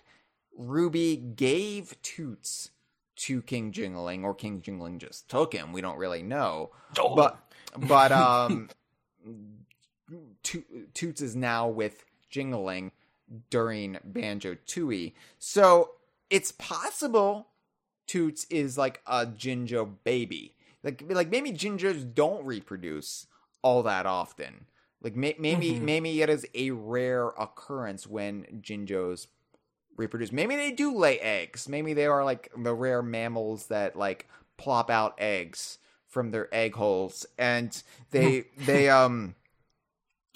it's like, oh, maybe they bury them in the sand, and maybe a pink Jinjo, or excuse me, a purple Jinjo Maybe a pink Jinjo. We'll get into that, but maybe it buried it in the sand of Gobi's Valley, and it hatched, and Ruby found it and brought it back, and they formed a weird little family with Histop, and then it's like, oh, this Jinjo that was laid in Gobi's Valley is actually okay. He's been living with this whatever Ruby is, and we're going to we're going to come get it and bring it back to Jinjo Village. That's a possibility, but you're right. Toots may also be a subspecies that's a relation to the Jinjos, some sort of like evolutionary throwback. Maybe there is a missing link between Jinjos and whatever Toots is. Yeah. Maybe Toots is like what a monkey is to us, or a chimpanzee or something. Just this kind of relative, but not actually Jinjo. Yeah, like they can't breed with each other, but they are very close. Oh, and they try, believe me. Yes. No, yes, of course. No, they don't. Yeah, I don't know. Like, Toots, because when I saw Toots in Gobi's Valley and Banjo-Kazooie, I remember having an hours-long discussion with my friend Elliot. Wow. Yeah, he didn't want to have it. I wanted to have it. Because I didn't have a DK Vine yet. DK Vine was still over a year away. So I had to get my jolly somehow. I had to, get my yaya out best I could. And so he was my sounding board. And I was like, so here are the reasons why I think this creature... I didn't know it was Toots until we got to the credits. And then I was like, oh my God, it has a name. He's important. He's an important character. Write it down. Toots. Oh, I had a list of all the characters. Whenever they would give the name, I would write it down and be like, all right, I know it now. Toots, I was like, is Toots a Jinjo? Here are the pros, here are the cons. And then when Banjo-Tooie rolled around and Toots was with Jingling, I was like, oh my God, that goes in the pro column. Right there. Toots is maybe a Jinjo. We still don't know. It's been over 20 years. We still don't know. But I think there is some sort of relation there. And when we ultimately circle to the idea of where Jinjos may have originated from, maybe there is some sort of correlation there. I don't know. Jingling is interesting, though. Jingling, when he's zombified, this is something that Ray Day kind of alluded to. When he was zombified, he starts like... he gets kind of bitchy. He starts like dishing dirt on some of the inhabitants of the Isle of Hags. But with Lord Wu Fac, he actually divulges this. He says, and I quote, "Oh yes, Lord Wu and I go way back. We often go fishing together, but I'm not supposed to tell anyone." Which is interesting to me, that the king of the Jinjos would befriend this very angry anglerfish who lives off the coast of the Isle of Hags, near the lost continent of Atlantis. Because, Lord Wu Fac isn't necessarily a bad dude. He's not a bad guy. No. He's angry. Just cranky. It's not like... these bosses are in the employ of Gruntilda. It's not like Donkey Kong 64 where all the bosses are part of the Kremlin crew. These are not these bosses are not part of Grunty Industries, the Winky Bunyan shell companies that exist. Like they're usually poor souls, to use Sakurai's parlance. Yes. Who are going through something. There's a misunderstanding. There's something happening that causes them to fight Banjo-Kazooie, and then it kind of cools down after that. Usually, I guess Weldar would be under Gruntilda's employ, just by virtue of being in Grunty Industries, but it's rare. Like Chili Billy, Chili Willy, Terry. They're just trying to get by. Mm-hmm. Yeah. So I think it's just interesting that Jingling doesn't just keep his relations to the Jinjo kind. He's not like this exclusionary monarch where I only associate with Jinjos. He tries to make the best out of being a citizen of the Isle of Hags. And this is actually exemplified with his obsession with kickball, because kickball is like the big sport in the Isle of Hags. And the Jinjos are like, there's a big kickball tournament coming up with, what is it, against the moles? Yes, I believe so. And wasn't Bottles supposed to play on that team? I forget. I forget that much. But so we know kickball was brought to the Isle of Hags with the sort of pseudo-Mayan culture that sprang up within Mayhem Temple and the Stonies. And like Target Zan's influence brought kickball, this Mesoamerican sport, to the Isle of Hags. And for more on my theory about Target Zan and how it may relate to Imhotep, I point you to the recent conversation episode, The Slush Fund, Saberwolf. I've got some theories there about Target Zan. Some crazy theories.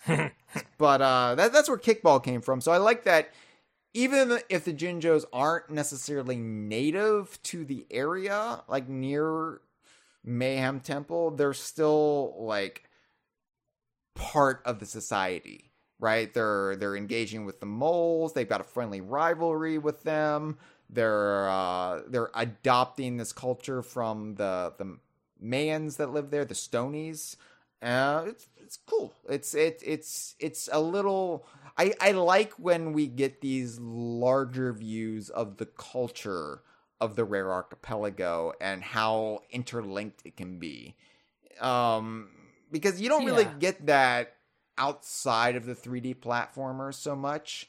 Like it's maybe alluded to in dialogue in some of the 2D platformers, like the Donkey Kong Country games, and in the instruction manuals of things like Diddy Kong Racing. But it really is the 3D platformers where you get a sense of a vibrant community of weirdos. Yeah, I've always appreciated that. It does make it feel like, yeah, that's the thing I love about Rare games. Again, is in the level of characters and how they interact with each other. It makes it feel like a real, believable place. Like, even if you can't relate with this anteater bird-like mammalian egg-laying creature who can blow up like a balloon and fly and teleport and do stupid things like Trumpy, even if you can't relate to that, it's still possible to view yourselves within the context of their society, because they're just like us. Celebrities are just like us. They play kickball. They quote beer commercials. It's like all Rare characters for the most part have this relatable where you're like, okay, I could see myself living there under the right circumstances. So I do appreciate like the brief time we spend with Jingling, because he's zombified pretty quickly, and then he just like gives out hints through. He's kind of like, this also hit me hard too when I first played the game. It's like, oh my god, all my friends are dead. Every single Link I have is dead or a zombie. It's creepy too, right? Like, I think Conker's Bad Fur Day coming out like a scant 4 months later, like not even 4 months after Banjo-Tooie, and having the really like horrific spooky chapter, horrific for those of us who were used to Rare games and didn't play horror games like Resident Evil. I think it immediately overshadowed how creepy and unsettling zombified Jingling actually was. I think UK fans had it even worse, because Bad Fur Day came out literally one day after Tooie. Oh. Yeah, not kidding. Yeah, so but yeah, it was just like the music and just jingling, like just how this like walking around. I mean, it was a good it was a good divergence, right? Because this fun, easygoing, almost like dude bro of a character transformed into this soulless husk. And he hurts you if you touch him. He does, yeah, and you can like knock him back, but you can't defeat him, I think. Yeah. And poor Toots is still fried. Yeah, he's still alive, barely, but fried in a husk. he doesn't have long. Like, if Banjo and Kazooie didn't use some of that life energy and zapped it back into them, I'm sure Toots would have died shortly thereafter.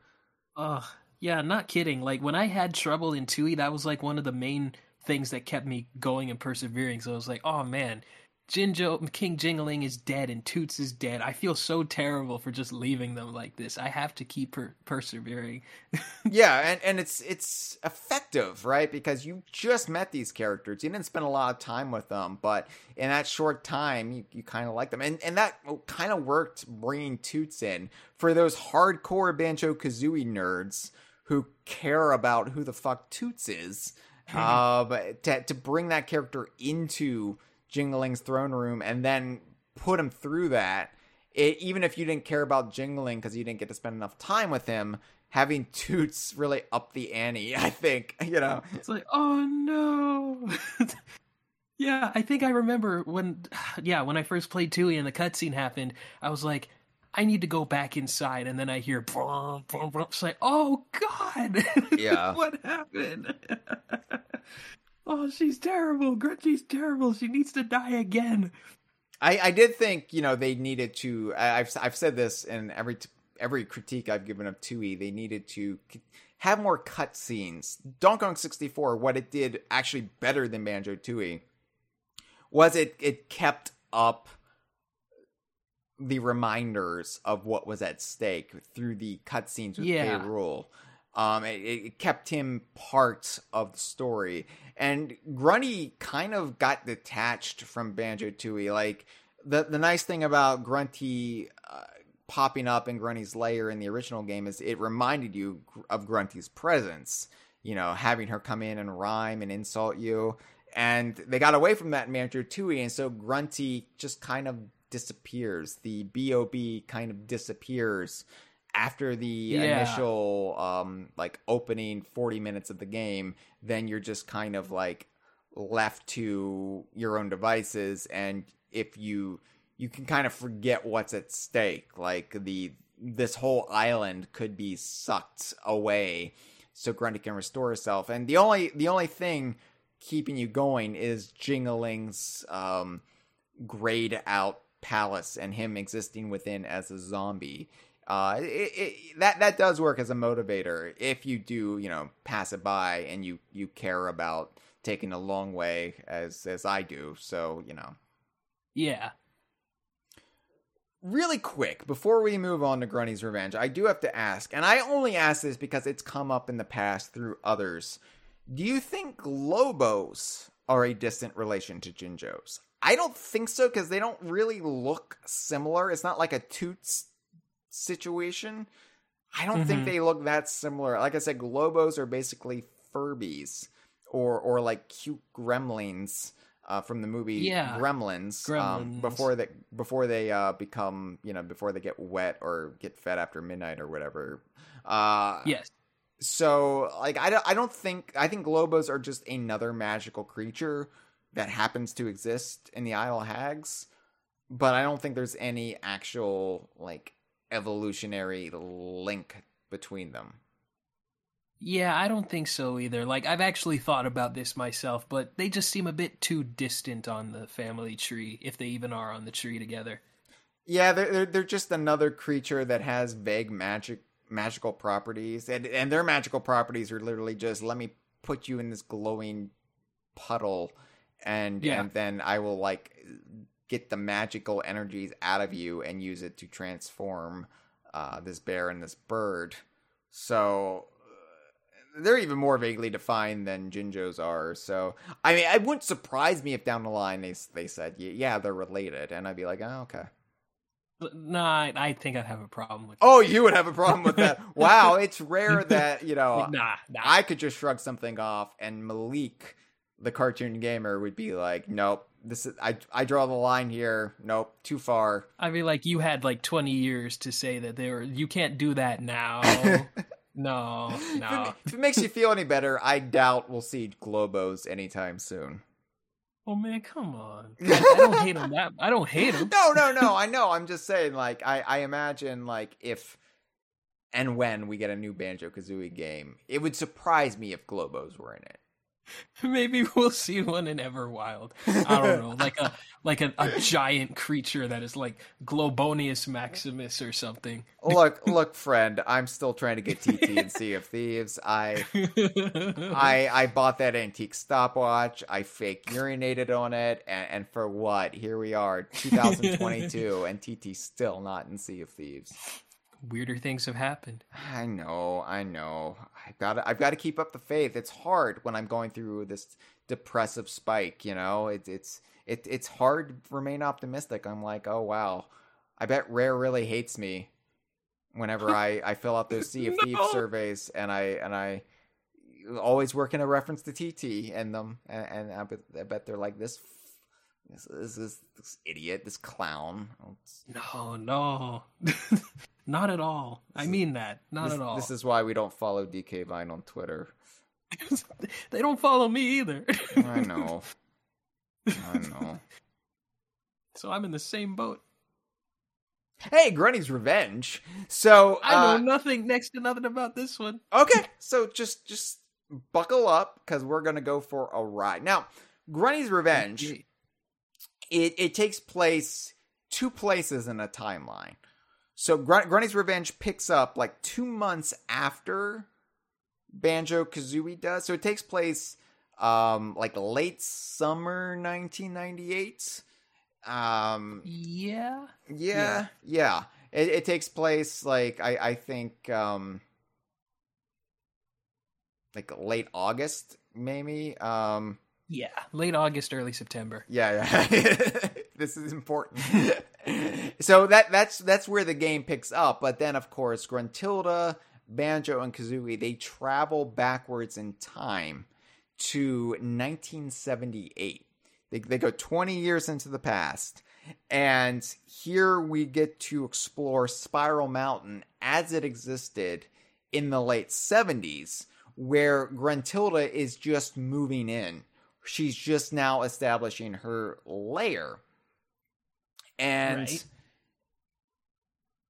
this is where the lore of the Jinjos kind of just explodes, because when we finally get up, because Spiral Mountain is expanded in Grunny's Revenge, it is the overworld, and we see more of Spiral Mountain. Like apparently in 1978 there was more of Spiral Mountain, the valley, that was traversable than we see in the 90s, 20 years later. So it takes us a while to get up to where Grunty's lair would be, as we saw it in 98 and 2000 and thereafter. And so we've gotten to the point where Grunty has just put her own head in the mountainside, and we see what used to be there. And what used to be there was King Jingling's head.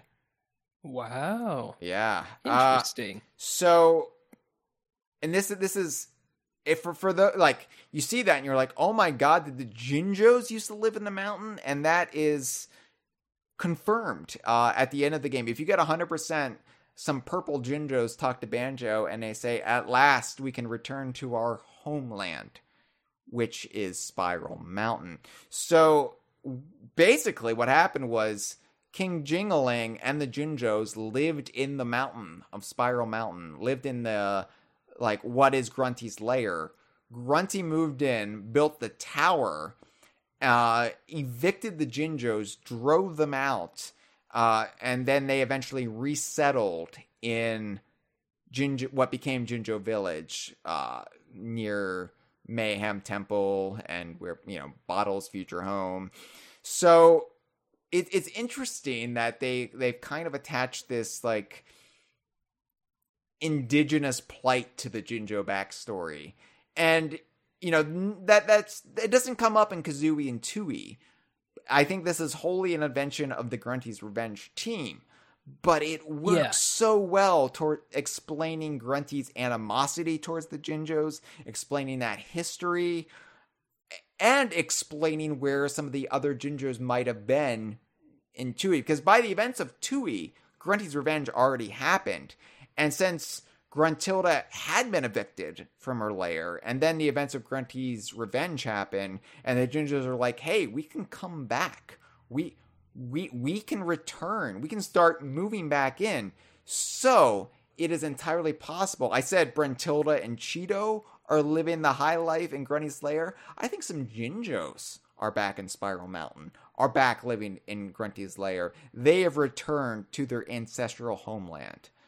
And it's just such, I love Grunty's Revenge, and I really do recommend you play it at some point, Malik. If you like Banjo-Kazooie, it is basically taking the essence of Banjo-Kazooie and distilling it into this GBA top-down adventure, but it works very well.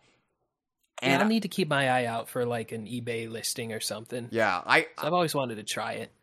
You know, I know how expensive cartridges can get in this day and age, so I would have no problem with you tracking down the ROM, you know, and trying that out. Like, it's definitely worth your time, and I think you will find some of the lore. Like, there's so much lore in the game, and I think it's essential almost to really understanding and appreciating some of Banjo-Kazooie's lore, because it really is just fleshed out in Grunty's Revenge. It is just a deep dive of continuity, and they have some fun with it. So I think you or any listener to this who hasn't played Grunty's Revenge, but you love Banjo-Kazooie and Tooie, you will be delighted with Grunty's Revenge. Yeah, it's on the list.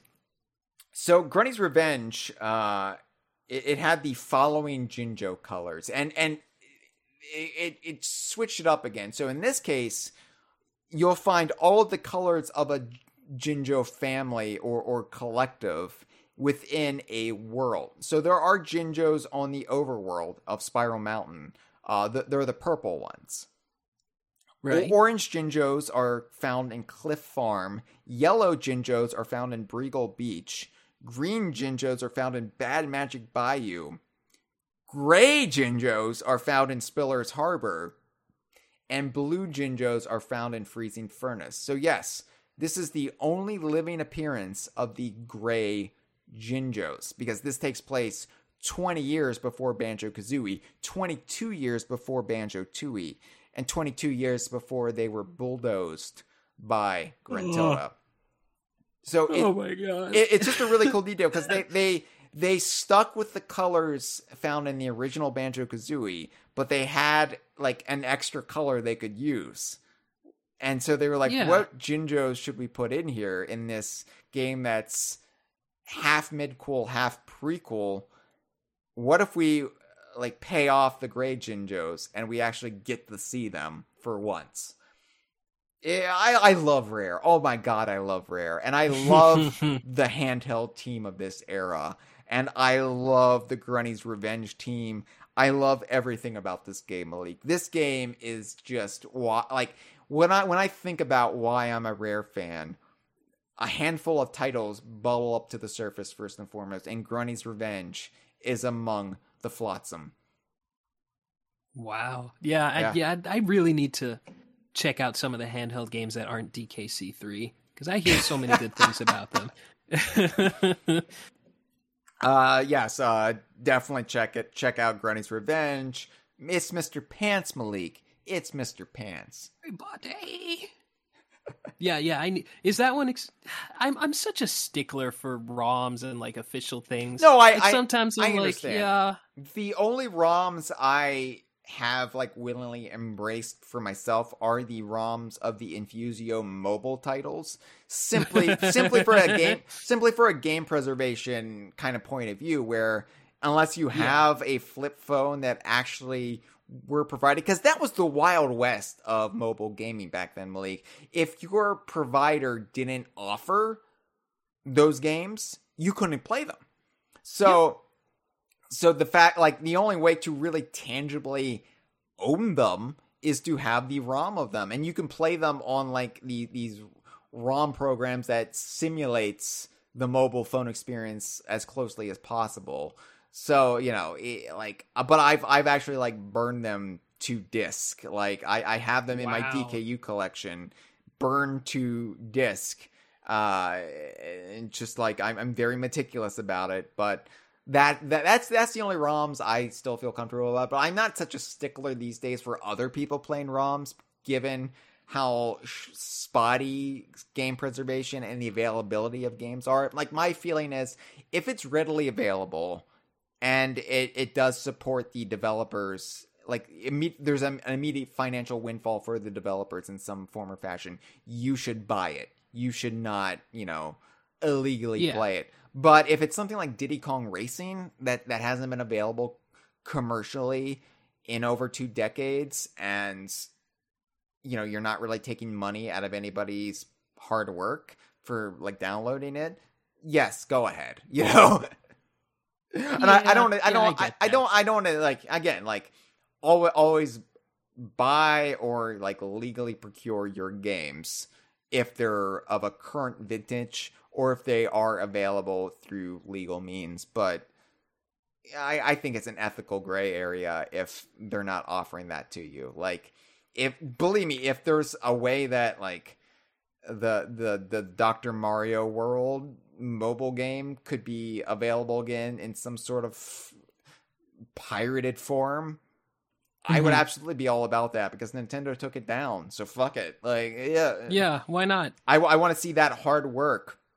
The hard work that, even if I'm not wild about the game, a lot of hard work went into it, and I want to see that hard work preserved. I don't want it to just disappear forever. I've become a stickler for this, so. Yeah, just, I don't know, because I understand where you're coming from when it comes to the legality of stuff, but sometimes when I see certain, emulation has gotten better, especially for N64 games, but for me especially, I'm okay with like 16-bit and 8-bit emulation, but when I get to like N64 and something, it feels weird. But if there's literally no other option, like, yeah, then I'll just emulate. Well, thankfully I have Diddy Kong Racing. It's especially weird because Rare would, like, famously, to make the most out of the N64, they would pull all sorts of tricks, and like, that makes emulating it really hard. Like, you see some of these Donkey Kong 64 emulations, and there are all these weird visual glitches, and you're like, what is happening there? And it says, because the emulation didn't account for whatever Rare did to, like, get the bomb-ass lighting in the hallways. Work. Yeah. So, hopefully we're gonna get more classic Rare N64 games on Nintendo Switch Online Plus expansion pack, and getting Banjo-Kazooie has just like opened everything wide. Probably not conquer, but maybe we'll see some other N64 versions of games that aren't in Rare Replay, and there is Rare Replay to experience some of the other ones. So hey, hope. Anyway, Grunny's Revenge. It's a great game. Everybody should play it if you can. It also introduces a new individual Jinjo. So Banjo-Kazooie gave us the Jinjonator. Banjo-Tooie gave us King Jingaling. Banjo-Kazooie Grunny's Revenge gives us the Jinjo Oracle. The Jinjo Oracle is interesting because she is the first confirmed female Ginger with she, her pronouns. Said Ginger. Sorry, I was thinking about Ed Bryan's hair back in the 90s. First confirmed female Jinjo, right? And yeah, it's interesting because she is also a statue. She is a statue that kind of resembles the Jinjonator in statue form. So the question is there a Jinjo underneath the statue that is just like in this weird statue form that hasn't been freed? Well, I don't think so, because the way it sounds is she is, like, it's implied, at least I think, by descriptions of the Jinjo Oracle that she has passed away. But her spirit has lingered in the statues built in her honor, which exist in every world. And you go to the Jinjo Oracle, and she will give you hints towards the next world. And so I like this idea that there is this, like, almost a wrinkly Kong Jinjo, but her spirit is lingering in this world through the statues built in her image, right? And her spirit can pop from statue to statue, so she can't actually move around if there's no statue of her in place. But if there is, then you can go visit her, and she'll manifest in the statue. It's kind of similar, like I said, to the wrinkly doors in Donkey Kong 64, but also sort of the well in Star Fox Adventures, where the spirits can speak to you through the well. Rare liked playing with ghostly figures speaking to you through architecture. Probably what after working on games for so long, that's probably what happens to them. They just find ghosts in like the fridge or something, or yeah. Anyway, so yeah, Grunny's Revenge. Like, I feel like if you just have those first three Banjo games, you almost get a complete picture of Jinjo culture, Jinjo legacy and history, and you know, you've got this like nice understanding of Jinjos. But there are further appearances that kind of add a little bit more to the Jinjos. Banjo Pilot. Now, this is funny because this gets into our earlier discussion. You say, yeah, I take it you've never played Banjo Pilot either. Oh, I actually have Pilot. Not that there's really much to do. I'm sorry. out of all the GBA games you could have, I know. Banjo Pilot is probably not. And look, this is the wrong 50%. This is no slight to Banjo Pilot. Like, Banjo Pilot is not my favorite, and it's a game full of compromises, and it's a shame that the original 4 iterations of this game couldn't come to pass, because I feel like every version of this game, that's not really an exaggeration. I feel like I know. I've seen them. I feel like every iteration of this game would have been more interesting than what we got. This was ultimately just, we've got to get this game done. This has been almost half a decade. Let's just get it out the door finally. Yeah. It's like a constant game of like, with each build you see like, yeah. Oh, okay. It's just wild. Like, okay. I think it was in our Discord, the Inner Circle, where somebody said, is Banjo Pilot the most like convoluted Donkey Kong universe game when it comes to just the history, like the wildest, weirdest history of any game? When you factor in, and I'm just spitballing here, this is not in my notes, Redneck Kong, the build that had the Mario cast in it, K. Rool searching for the lost city of El Dorado. Like, what was that? You had the voxel version of Banjo Pilot that looked amazing. That looked like a Nintendo 3DS game. You know, it looked so many years ahead of its time, and it was ultimately cut, allegedly because they couldn't get the multiplayer working. And I'm like, who played multiplayer on GBA? Like, this is, unless it was Pokemon, who cares? Oh my god, like the voxel version, seeing the leaked ROMs of it still looks amazing. Like, yeah, it's a little dodgy, like the draw distance isn't great, but oh my god, like it's a visual feast for the GBA. Anyway, you look up compromise in the dictionary, you'll see a picture of Banjo Pilot. I still am glad we got Banjo Pilot. Like, I'm glad it wasn't canceled. And it did have lots of fun things, like Espresso the Ostrich. Well, Saberman's in there too. And yeah. That was intentional. Yeah. Yeah, they look, they left a couple Donkey Kong assets in the game. And I don't think it was unintentional that Espresso's in it. It was clearly supposed to be Espresso. It was just, they were just like, fuck it, nobody's gonna notice. Just get this game out. Who cares? Who cares? Nobody's gonna, like, it's not like there's a community of people who obsess over this stuff. This was 2000. Insane. Yeah, that would be crazy. We wouldn't ever like them we don't ever follow them on Twitter. What's Twitter? We don't even know. That was only 2 years away, though, but yeah. Yeah, whatever. So anyway. it wasn't this all-consuming thing in a culture right away, though. So true. Yeah, Banjo-Pilot. So this ties into our earlier discussion when it comes to, hey, how great Rare is versus Nintendo when it comes to celebrating individualistic characters and not just lumping them all in as like their species, right? Like you don't just have Toads, right? Like Diddy Kong Racing, it wasn't just Kremling or Critter, it was Crunch the Kremling, who happens to be a critter. And then boom, that's an individual personality. Fans are going to love that. Fans do love that. That's the way fans think. Banjo-Pilot just had a playable character named Jinjo. Mm-hmm. And it was a purple Jinjo. Not even a Jinjo named Joe or anything, just a Jinjo. Yes, and I would be okay with this if, like, it was established that the rank and file Jinjos just went by Jinjo. Like, it was like a play on the Mario convention where, yeah, I'm Jinjo, that's Jinjo, he's Jinjo, she's Jinjo over there. But if you're like a higher status, then you're the Jinjonator or Jingaling or the Jinjo Oracle.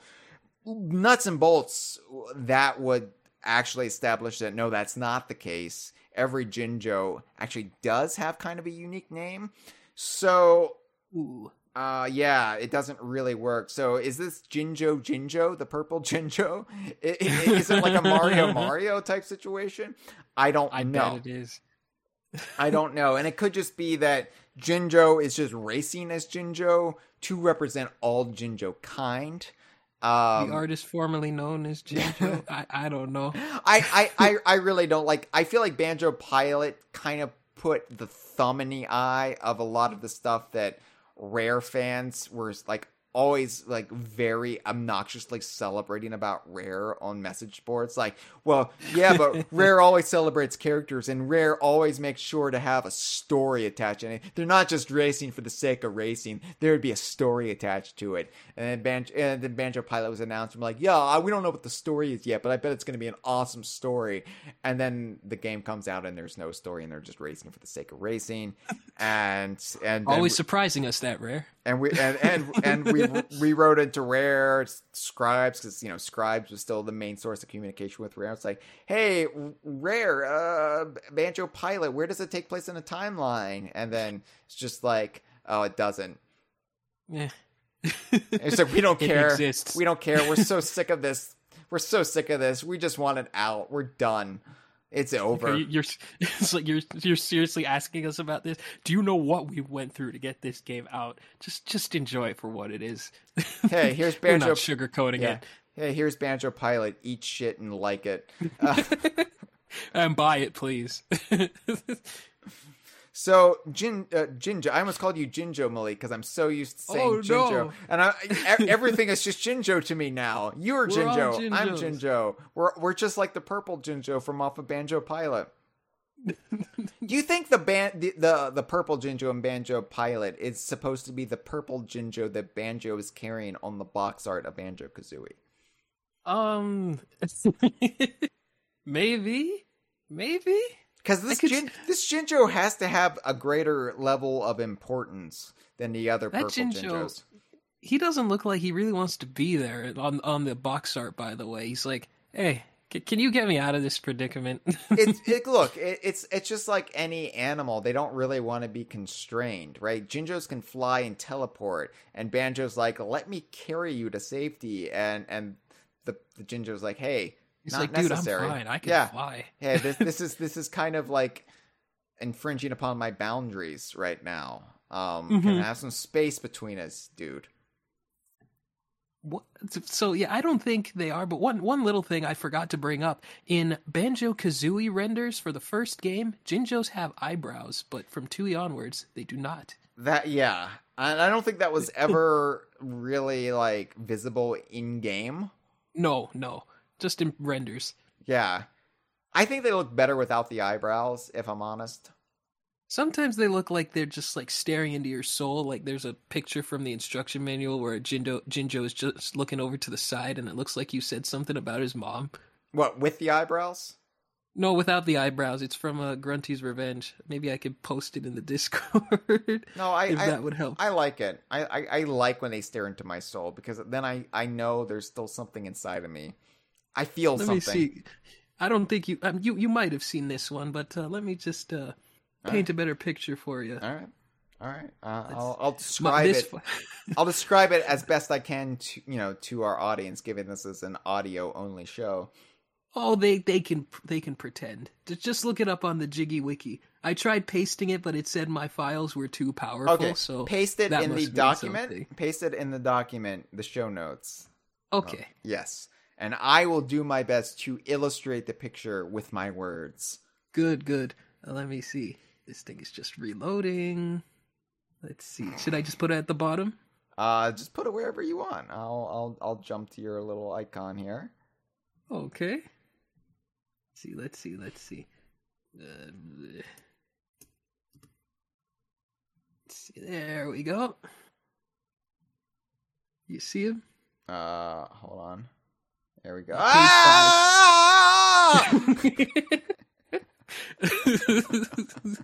You see what I mean? I take it back. That's horrible. It's a blue Jinjo who's just looking to the side. He looks like he's unsure of the predicament he's in.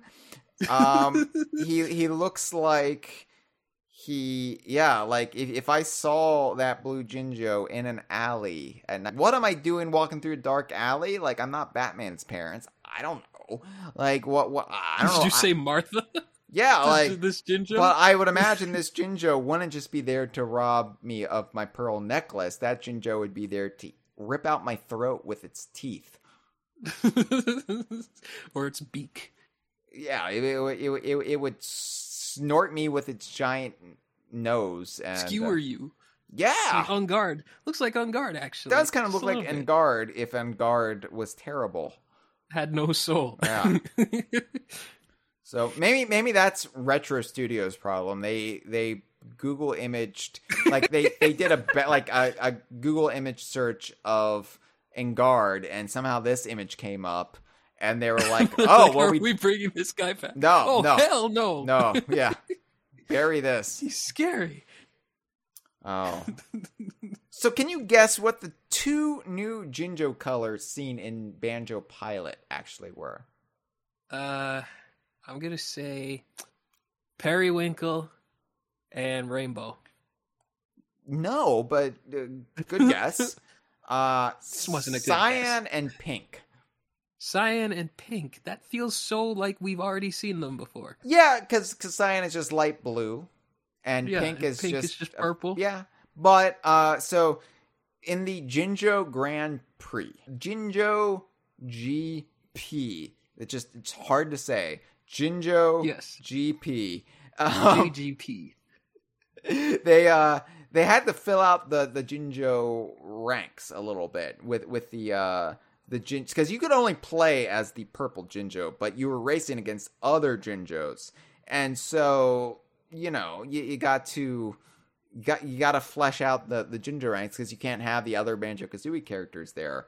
So they invented some other colors that we've never seen before, and they just changed the shading on some pre-existing Jinjos, and that's how we got Cyan and Pink, the most elusive Jinjos this side of white. Yeah, I was going to say that are still alive, that are this side of existence. Well, yes, unless you time travel back to 1978, which apparently is very easy to do. Yeah. Yeah.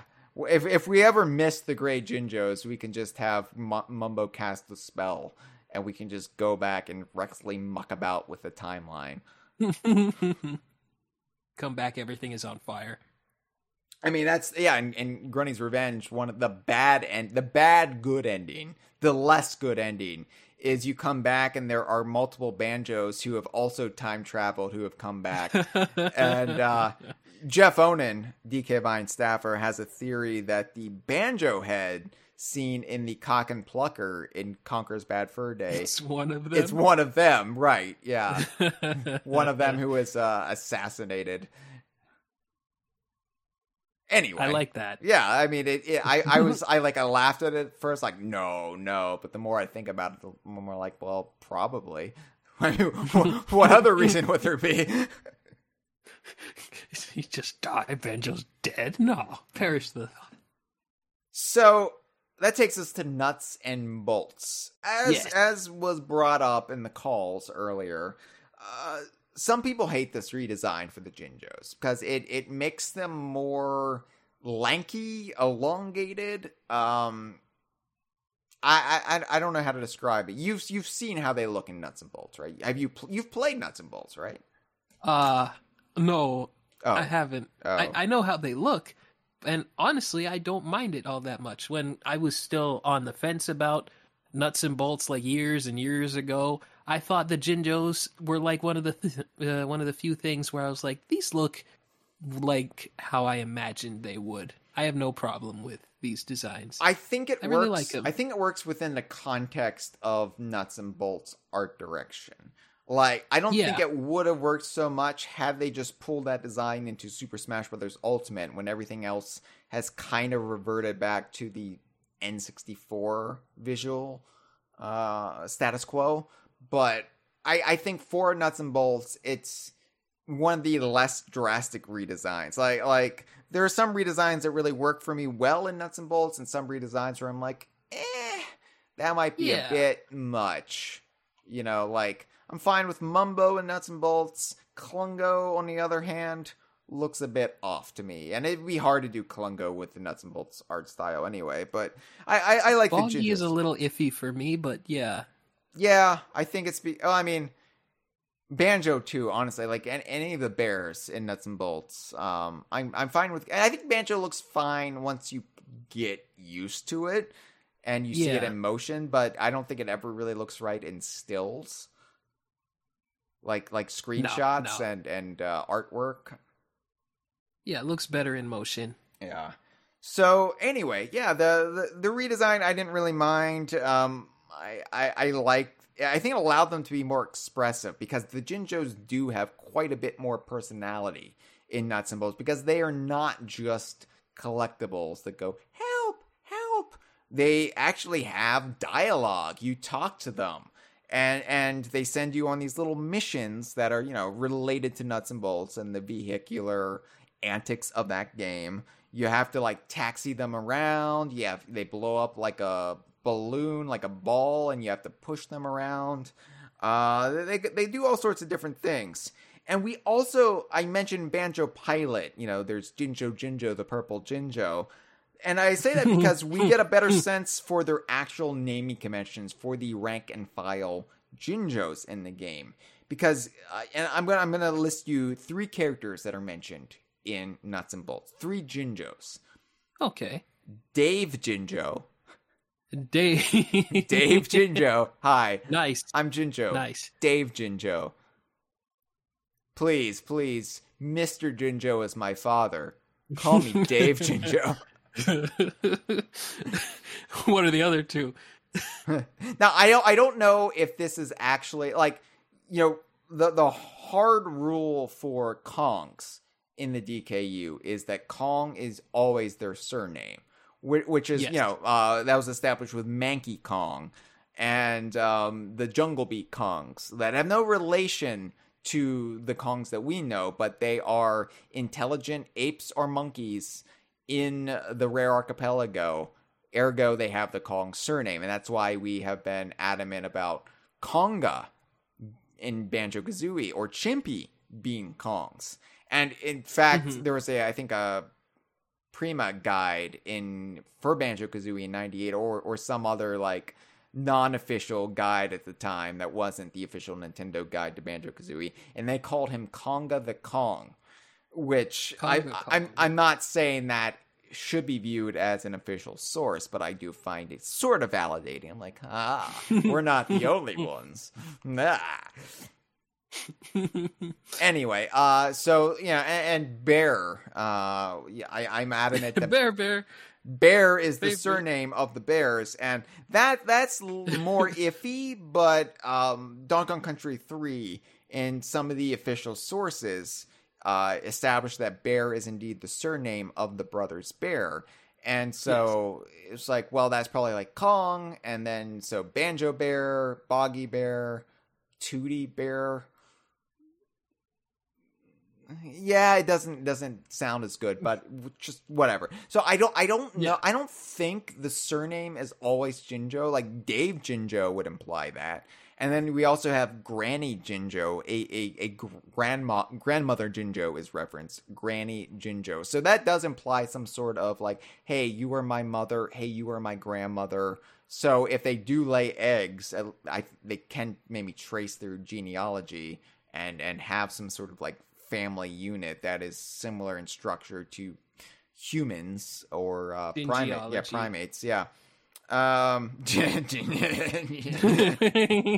had to. I'm sorry. It didn't like nestle into my brain until like a second after you said it. I was like, oh, I got it. Oh, crap.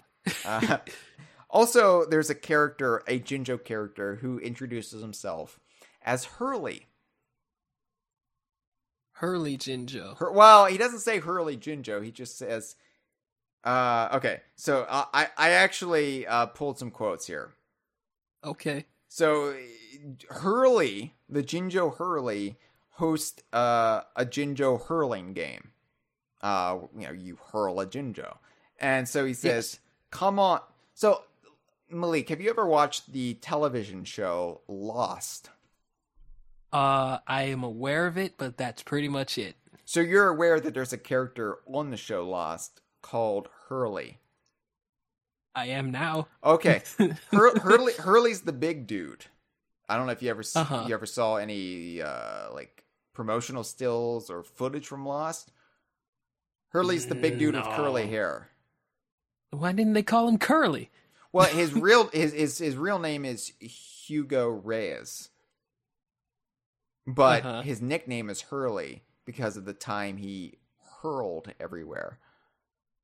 I see. As in vomited. As in early 90s slang for vomit. Early Hurley. Hurley. Okay. Yeah. Early 90s Hurley slang. So anyway. All right.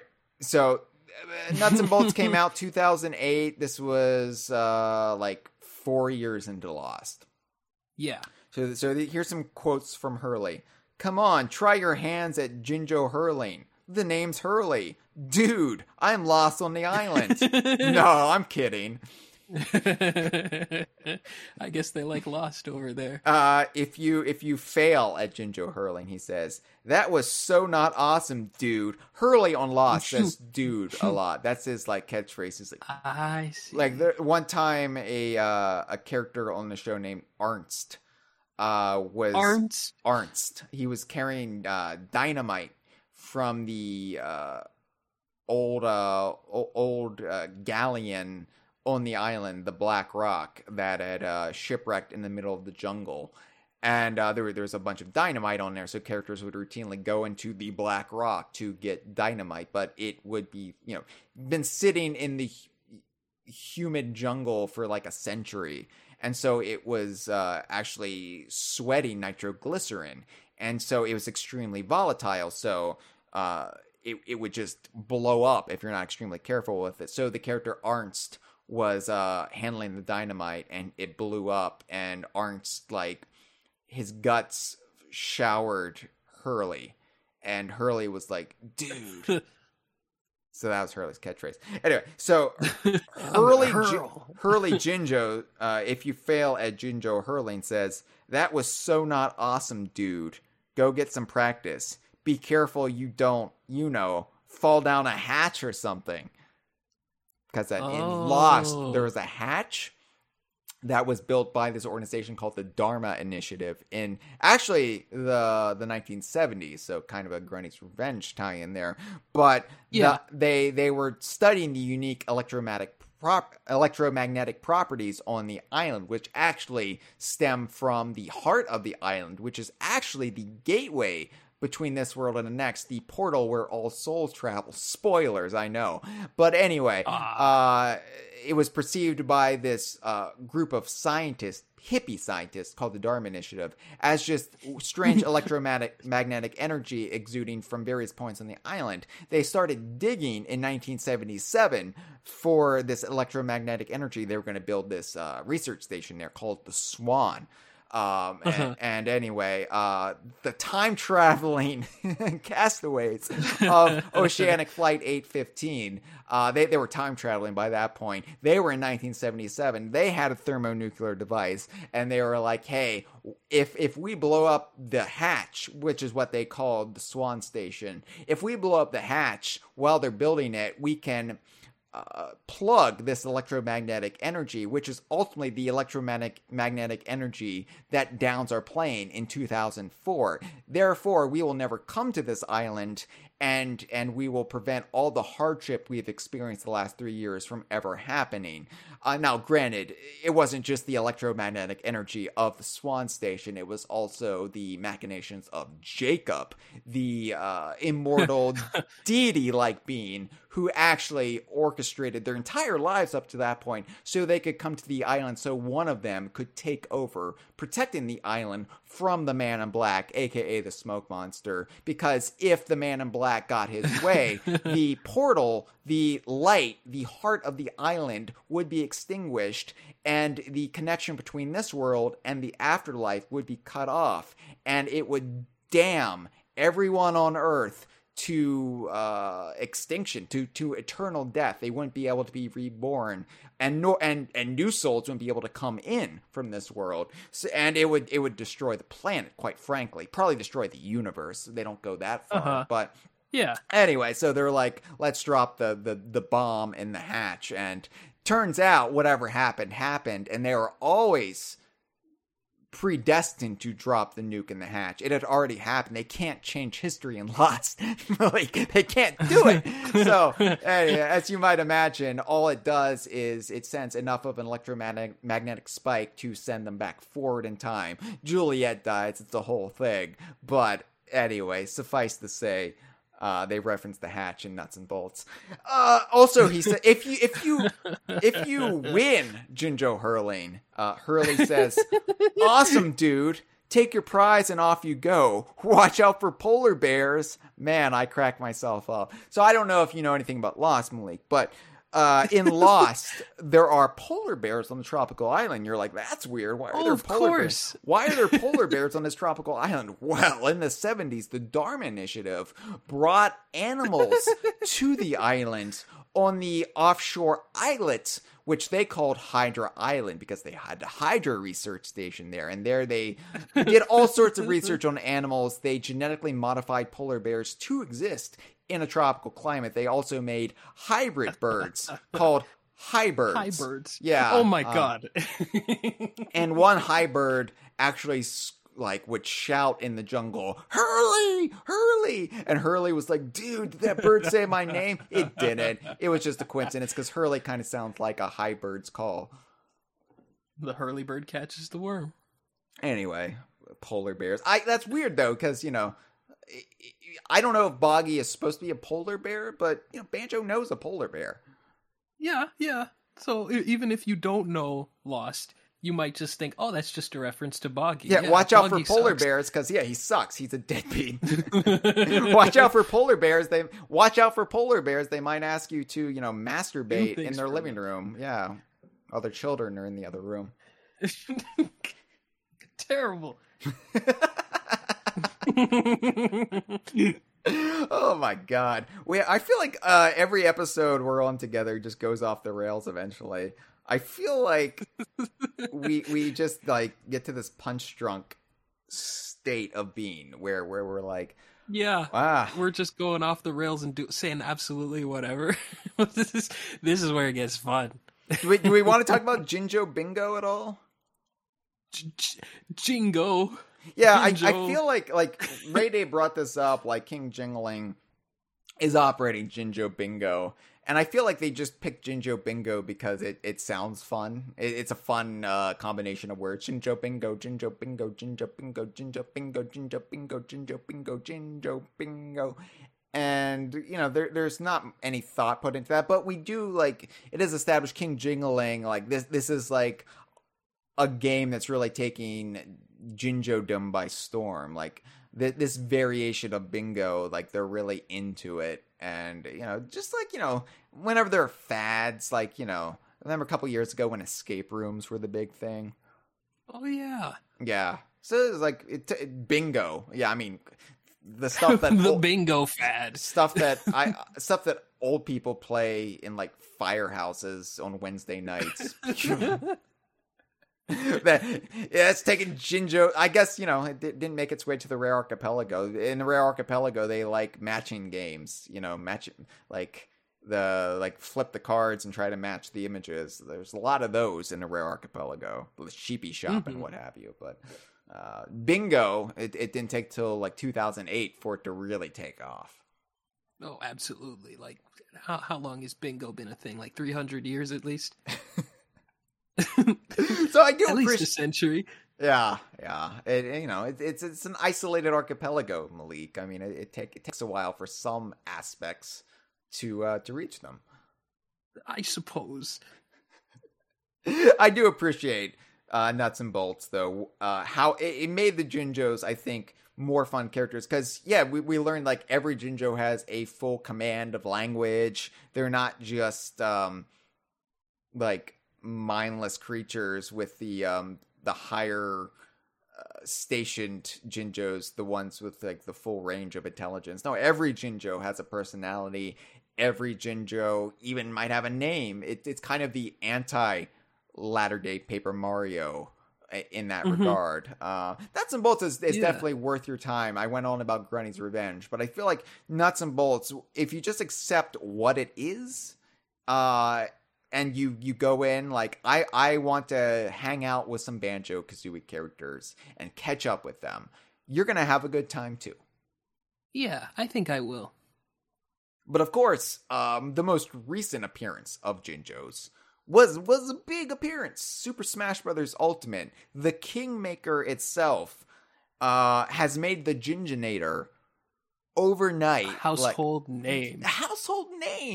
And it's amazing because I was bemoaning how the Jinjonator just kind of fell off after Banjo-Kazooie, was never referenced, was never brought up.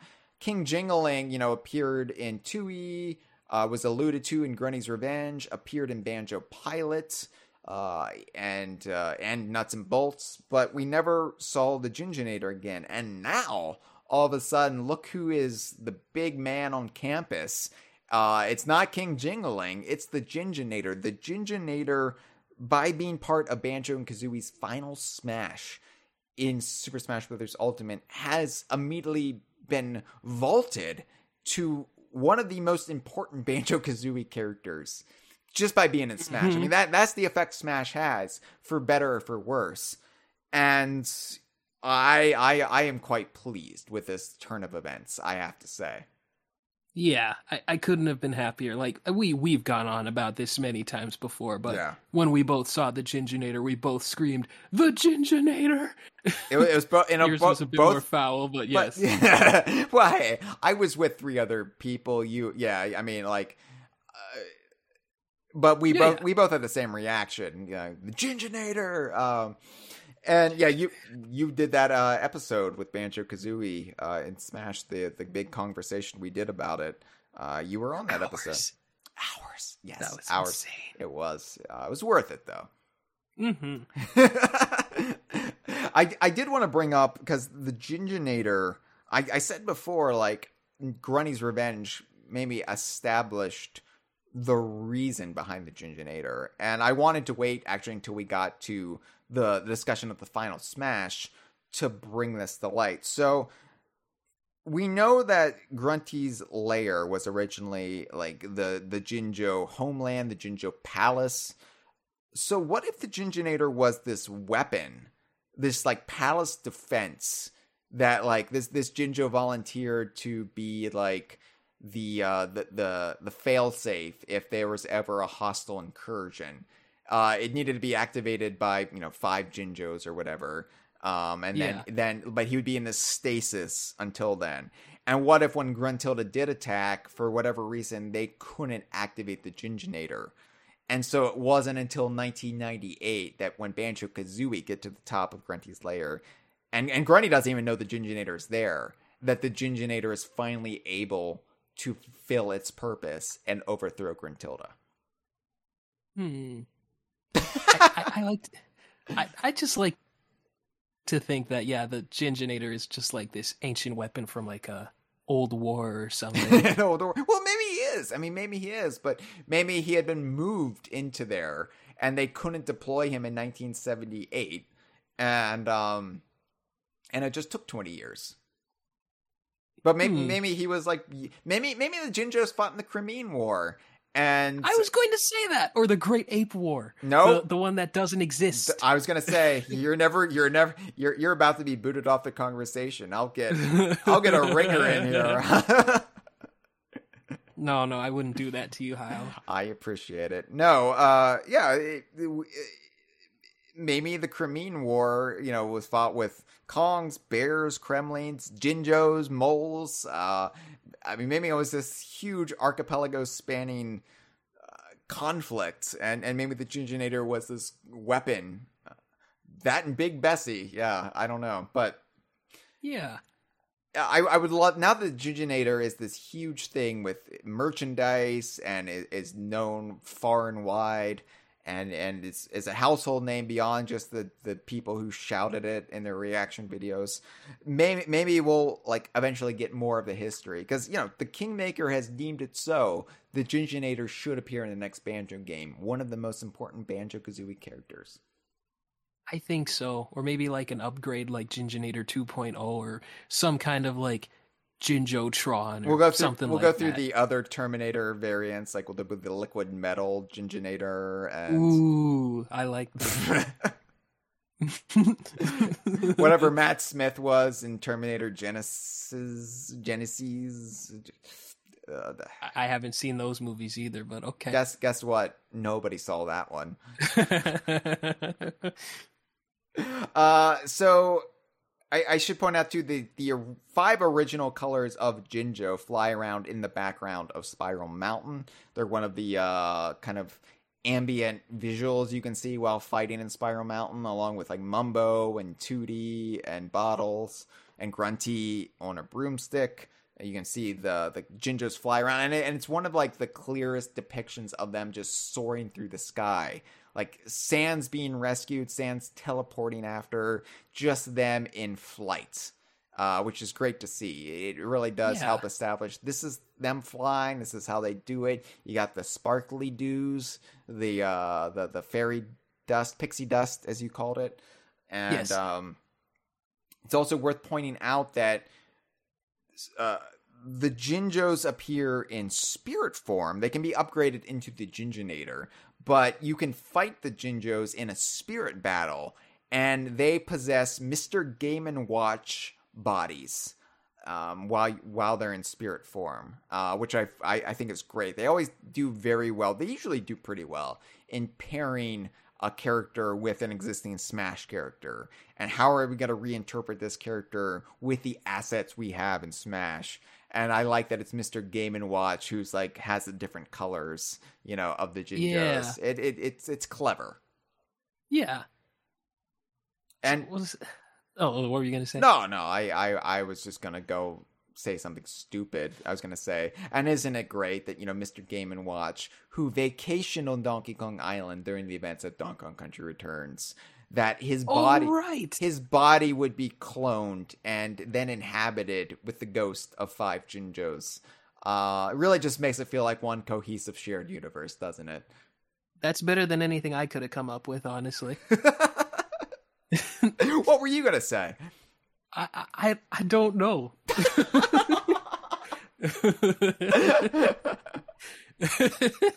Well, maybe that's a good sign as any that we should wrap this up. We forgot the Minjos, though, didn't we? Yeah, I'm about to bring them up. I'm about to bring them up. I know what I'm doing. Okay. So, final thoughts. We have the Minjos. And the Minjos are the dark mirror counterpart to the Jinjos. They're virtually identical. Nuts and Bolts changes up their design a little bit to make them a little bit more like gnarled and like but they can pass for Jinjos. And my question as we wrap it up, I have a couple points to hit, but the second point I think we need to kind of touch upon this before I get to it. Are Jinjos and Minjos actually the same species? Like, are they biologically identical? Or is it like a chimpanzee and a bonobo? I feel like, yeah, they may have branched off because King Jingling says, watch out for Minjos. They look just like Jinjos. How strange. Something like that. So I feel like they are not the same species. Maybe it's sort of like a branching off thing, like bonobos and chimpanzees. It's like, these guys are a little more crazy than us. They didn't have the same kind of food sources we did, so they are kind of riled up. I like that. Bonobos, Minjos are chimpanzees as to Jinjos to bonobos. So the Jinjos would be the chimps, and Minjos would be the bonobos. Because bonobos are a bit like more gnarled, meaner chimpanzees. No, I thought they were the peaceful. No, they're the peaceful ones. Are they? They're the make love not war ones. Bonobos? They're more chill. They're more chill than chimpanzees. Chimpanzees are like angry all the time. No, I know chimpanzees can be assholes, and that's why, like, honestly, you know me, Malik. You know how much I love apes and monkeys. Like, I don't care who you are. If you're a mandrill, if you're a squirrel monkey, if you're an orangutan, if you're, I love you all. Chimpanzees, I do have problems with. I'm like, you know what? I see too much of humanity in you chimp. Yeah. And I don't like it. I love gorillas. My goal in life, if I have any goals left in life, when I'm not feeling like the gnarled, I said gnarled again. I am a Minjo right now. I am a gnarled husk. My goal in life, other than to hopefully make DK Vine a success and a legitimate resource and avenue of entertainment for people, is to be hugged by a gorilla. I'd like that too. But yeah, chimps. I don't know. Nah. I've argued with people if chimpanzees have actually appeared in the DKU yet, because some people try to say Dixie is a chimp, and I'm like, no. She's too nice. She's too nice, and she has too much of a monkey stature. We can argue all night, and trust me, I would, if Dixie has a tail or not. But I think she's supposed to be a monkey, right? And some monkeys have very small tails, almost like vestigial, like rumps of tails. Dixie could be that. If you really feel this passionate about her not having a tail, I'll allow it, so long as you say she's a monkey. But they're not chimps. Diddy's not a chimp. Diddy has a tail. Don't ever say Diddy is a chimp to my face, or you will lose that face. I'll slap it off. Like a chimpanzee would. Like a chimpanzee would rip off your face, right? So you know what? I am actually okay if chimpanzees never appear in the DKU, because quite honestly, they don't deserve it. They don't. Mm-hmm. Now, I still want to protect them. If a chimpanzee family moved into the reef on my door, I would let them live there. I would crawl through the window for them, but because you would have no other choice. It's like, yes, sir, you could stay here as long as you like. Just don't eat me.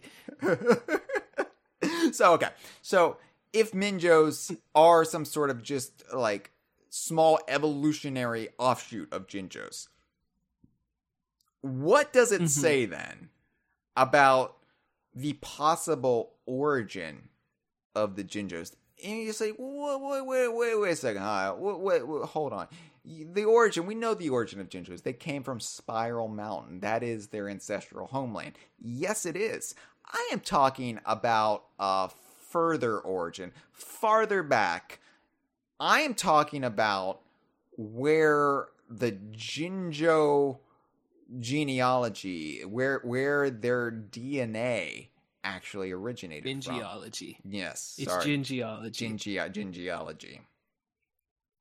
Because in Banjo-Tooie, you may remember those extraterrestrial characters who had crash landed in the ocean. Yes. And one of the I guess they're supposed to be grays. I don't like, it's never really defined what type of alien extraterrestrial race they are, but they look vaguely similar to what is known in popular culture as the Greys. You know, what people report to have seen during supposed alien abductions, what popular culture is kind of run with, the large head, bulbous eyes. So I'll just say they are the GKU interpretation of the Greys. Obviously, we've seen other extraterrestrials like pigs and whatnot. Pluto Pants, who, Mr. Pants met on the moon when he blasted his homemade rocket with his illegitimate son, Toby. When they went to the moon together, they met this extraterrestrial with antenna that Mr. Pants then put a pair of Y-front underpants on the extraterrestrial's head and dubbed him Pluto Pants. And then Pluto Pants loved it, became best of friends with Mr. Pants, and there was no interstellar war. But anyway, that's a different type of extraterrestrial, but I think these are supposed to be the Greys.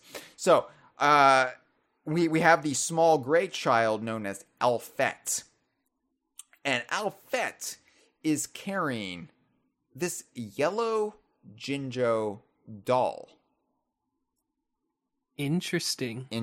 So, the question is, well, okay, does this suggest that even unbeknownst to Jingaling and the Jinjos who are living in the Rare Archipelago on the Isle of Hags and Spiral Mountain, does this suggest that the Jinjos may have an origin in the stars? Are they from another solar system? Are they from like beyond known civilization elsewhere? Like, are they from the same place that the Greys are from? Zeti Reticula or whatever where the fuck Greys come from.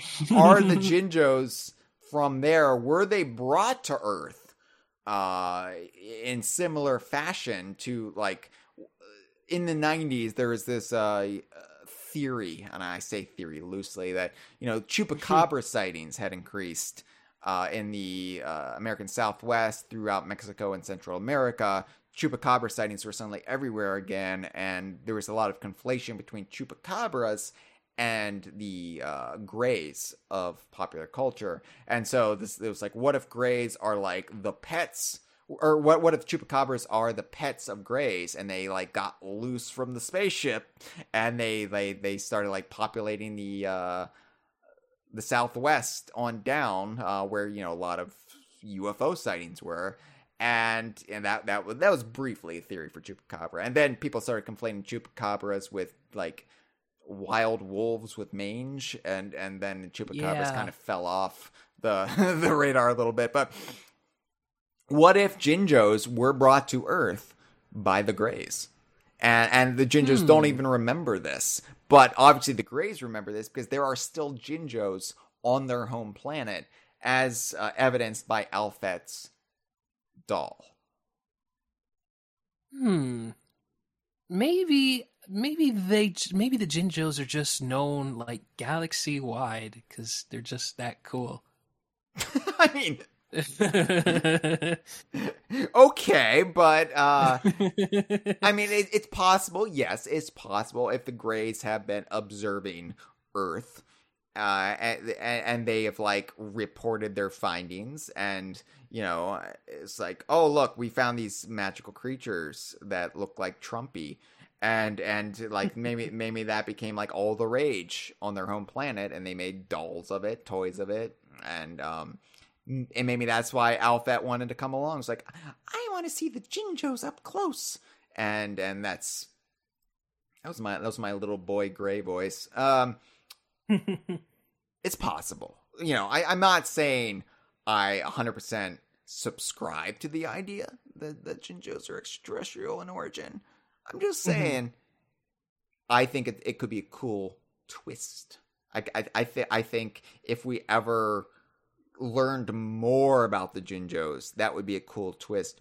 And we I think bringing those gray characters back, because they seem adamant that they were going to destroy the Earth. They're quite temperamental, so I think they would be a good plot driver for the next Banjo game. What about those aliens? What about those extraterrestrials that had crashed? Let's get back to that. Yeah. And maybe we can, maybe Jinjos are on their home planet. Maybe we can do Banjo-Kazooie in space. Maybe that's where we take the franchise next. Well, I guess the only thing to really touch upon before we call this an episode is the everlasting question. Is Mumbo Jumbo actually a Jinjo? Oh, Lord. Well, what do you think? Because maybe I remember the last time I heard an official stance on this. Ed Bryan said in that Rare Revealed, he's like, but he's not a Jinjo. And then he bursts out into laughter. So did you ask him something? I think it was a lot more plausible in 1998 when Mumbo's body looked vaguely similar to the Jinjo models at the time. Yeah. I think they just reused him. I think that as time went on, especially by the time of Nuts and Bolts, they in no way resemble one another.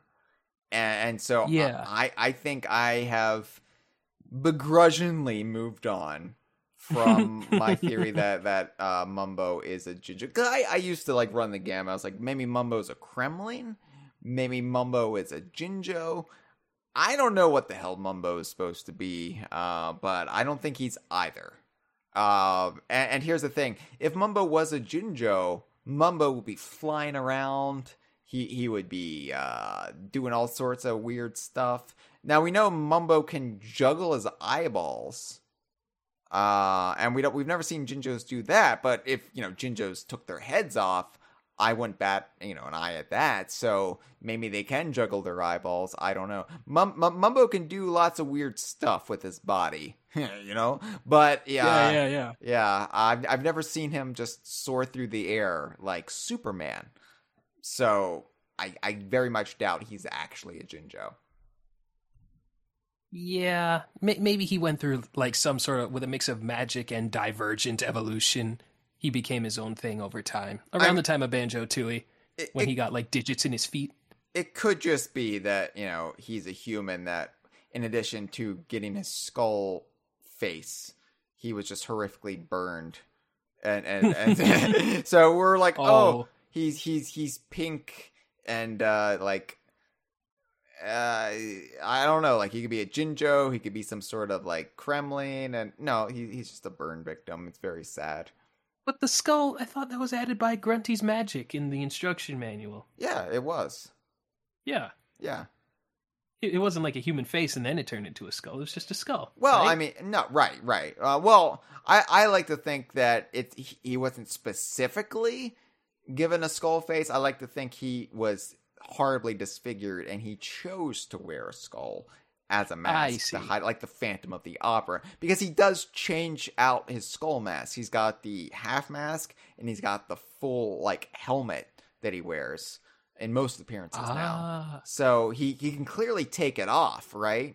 But we probably wouldn't like what's underneath. I mean, it's all vanity. I'm sure we would love Mumbo for who he is underneath, as in a spiritual sense, but it's probably repulsive to look at, and we don't want to do that. I suppose not. No. Take it away, Gray Pet. This has been a File 2 production.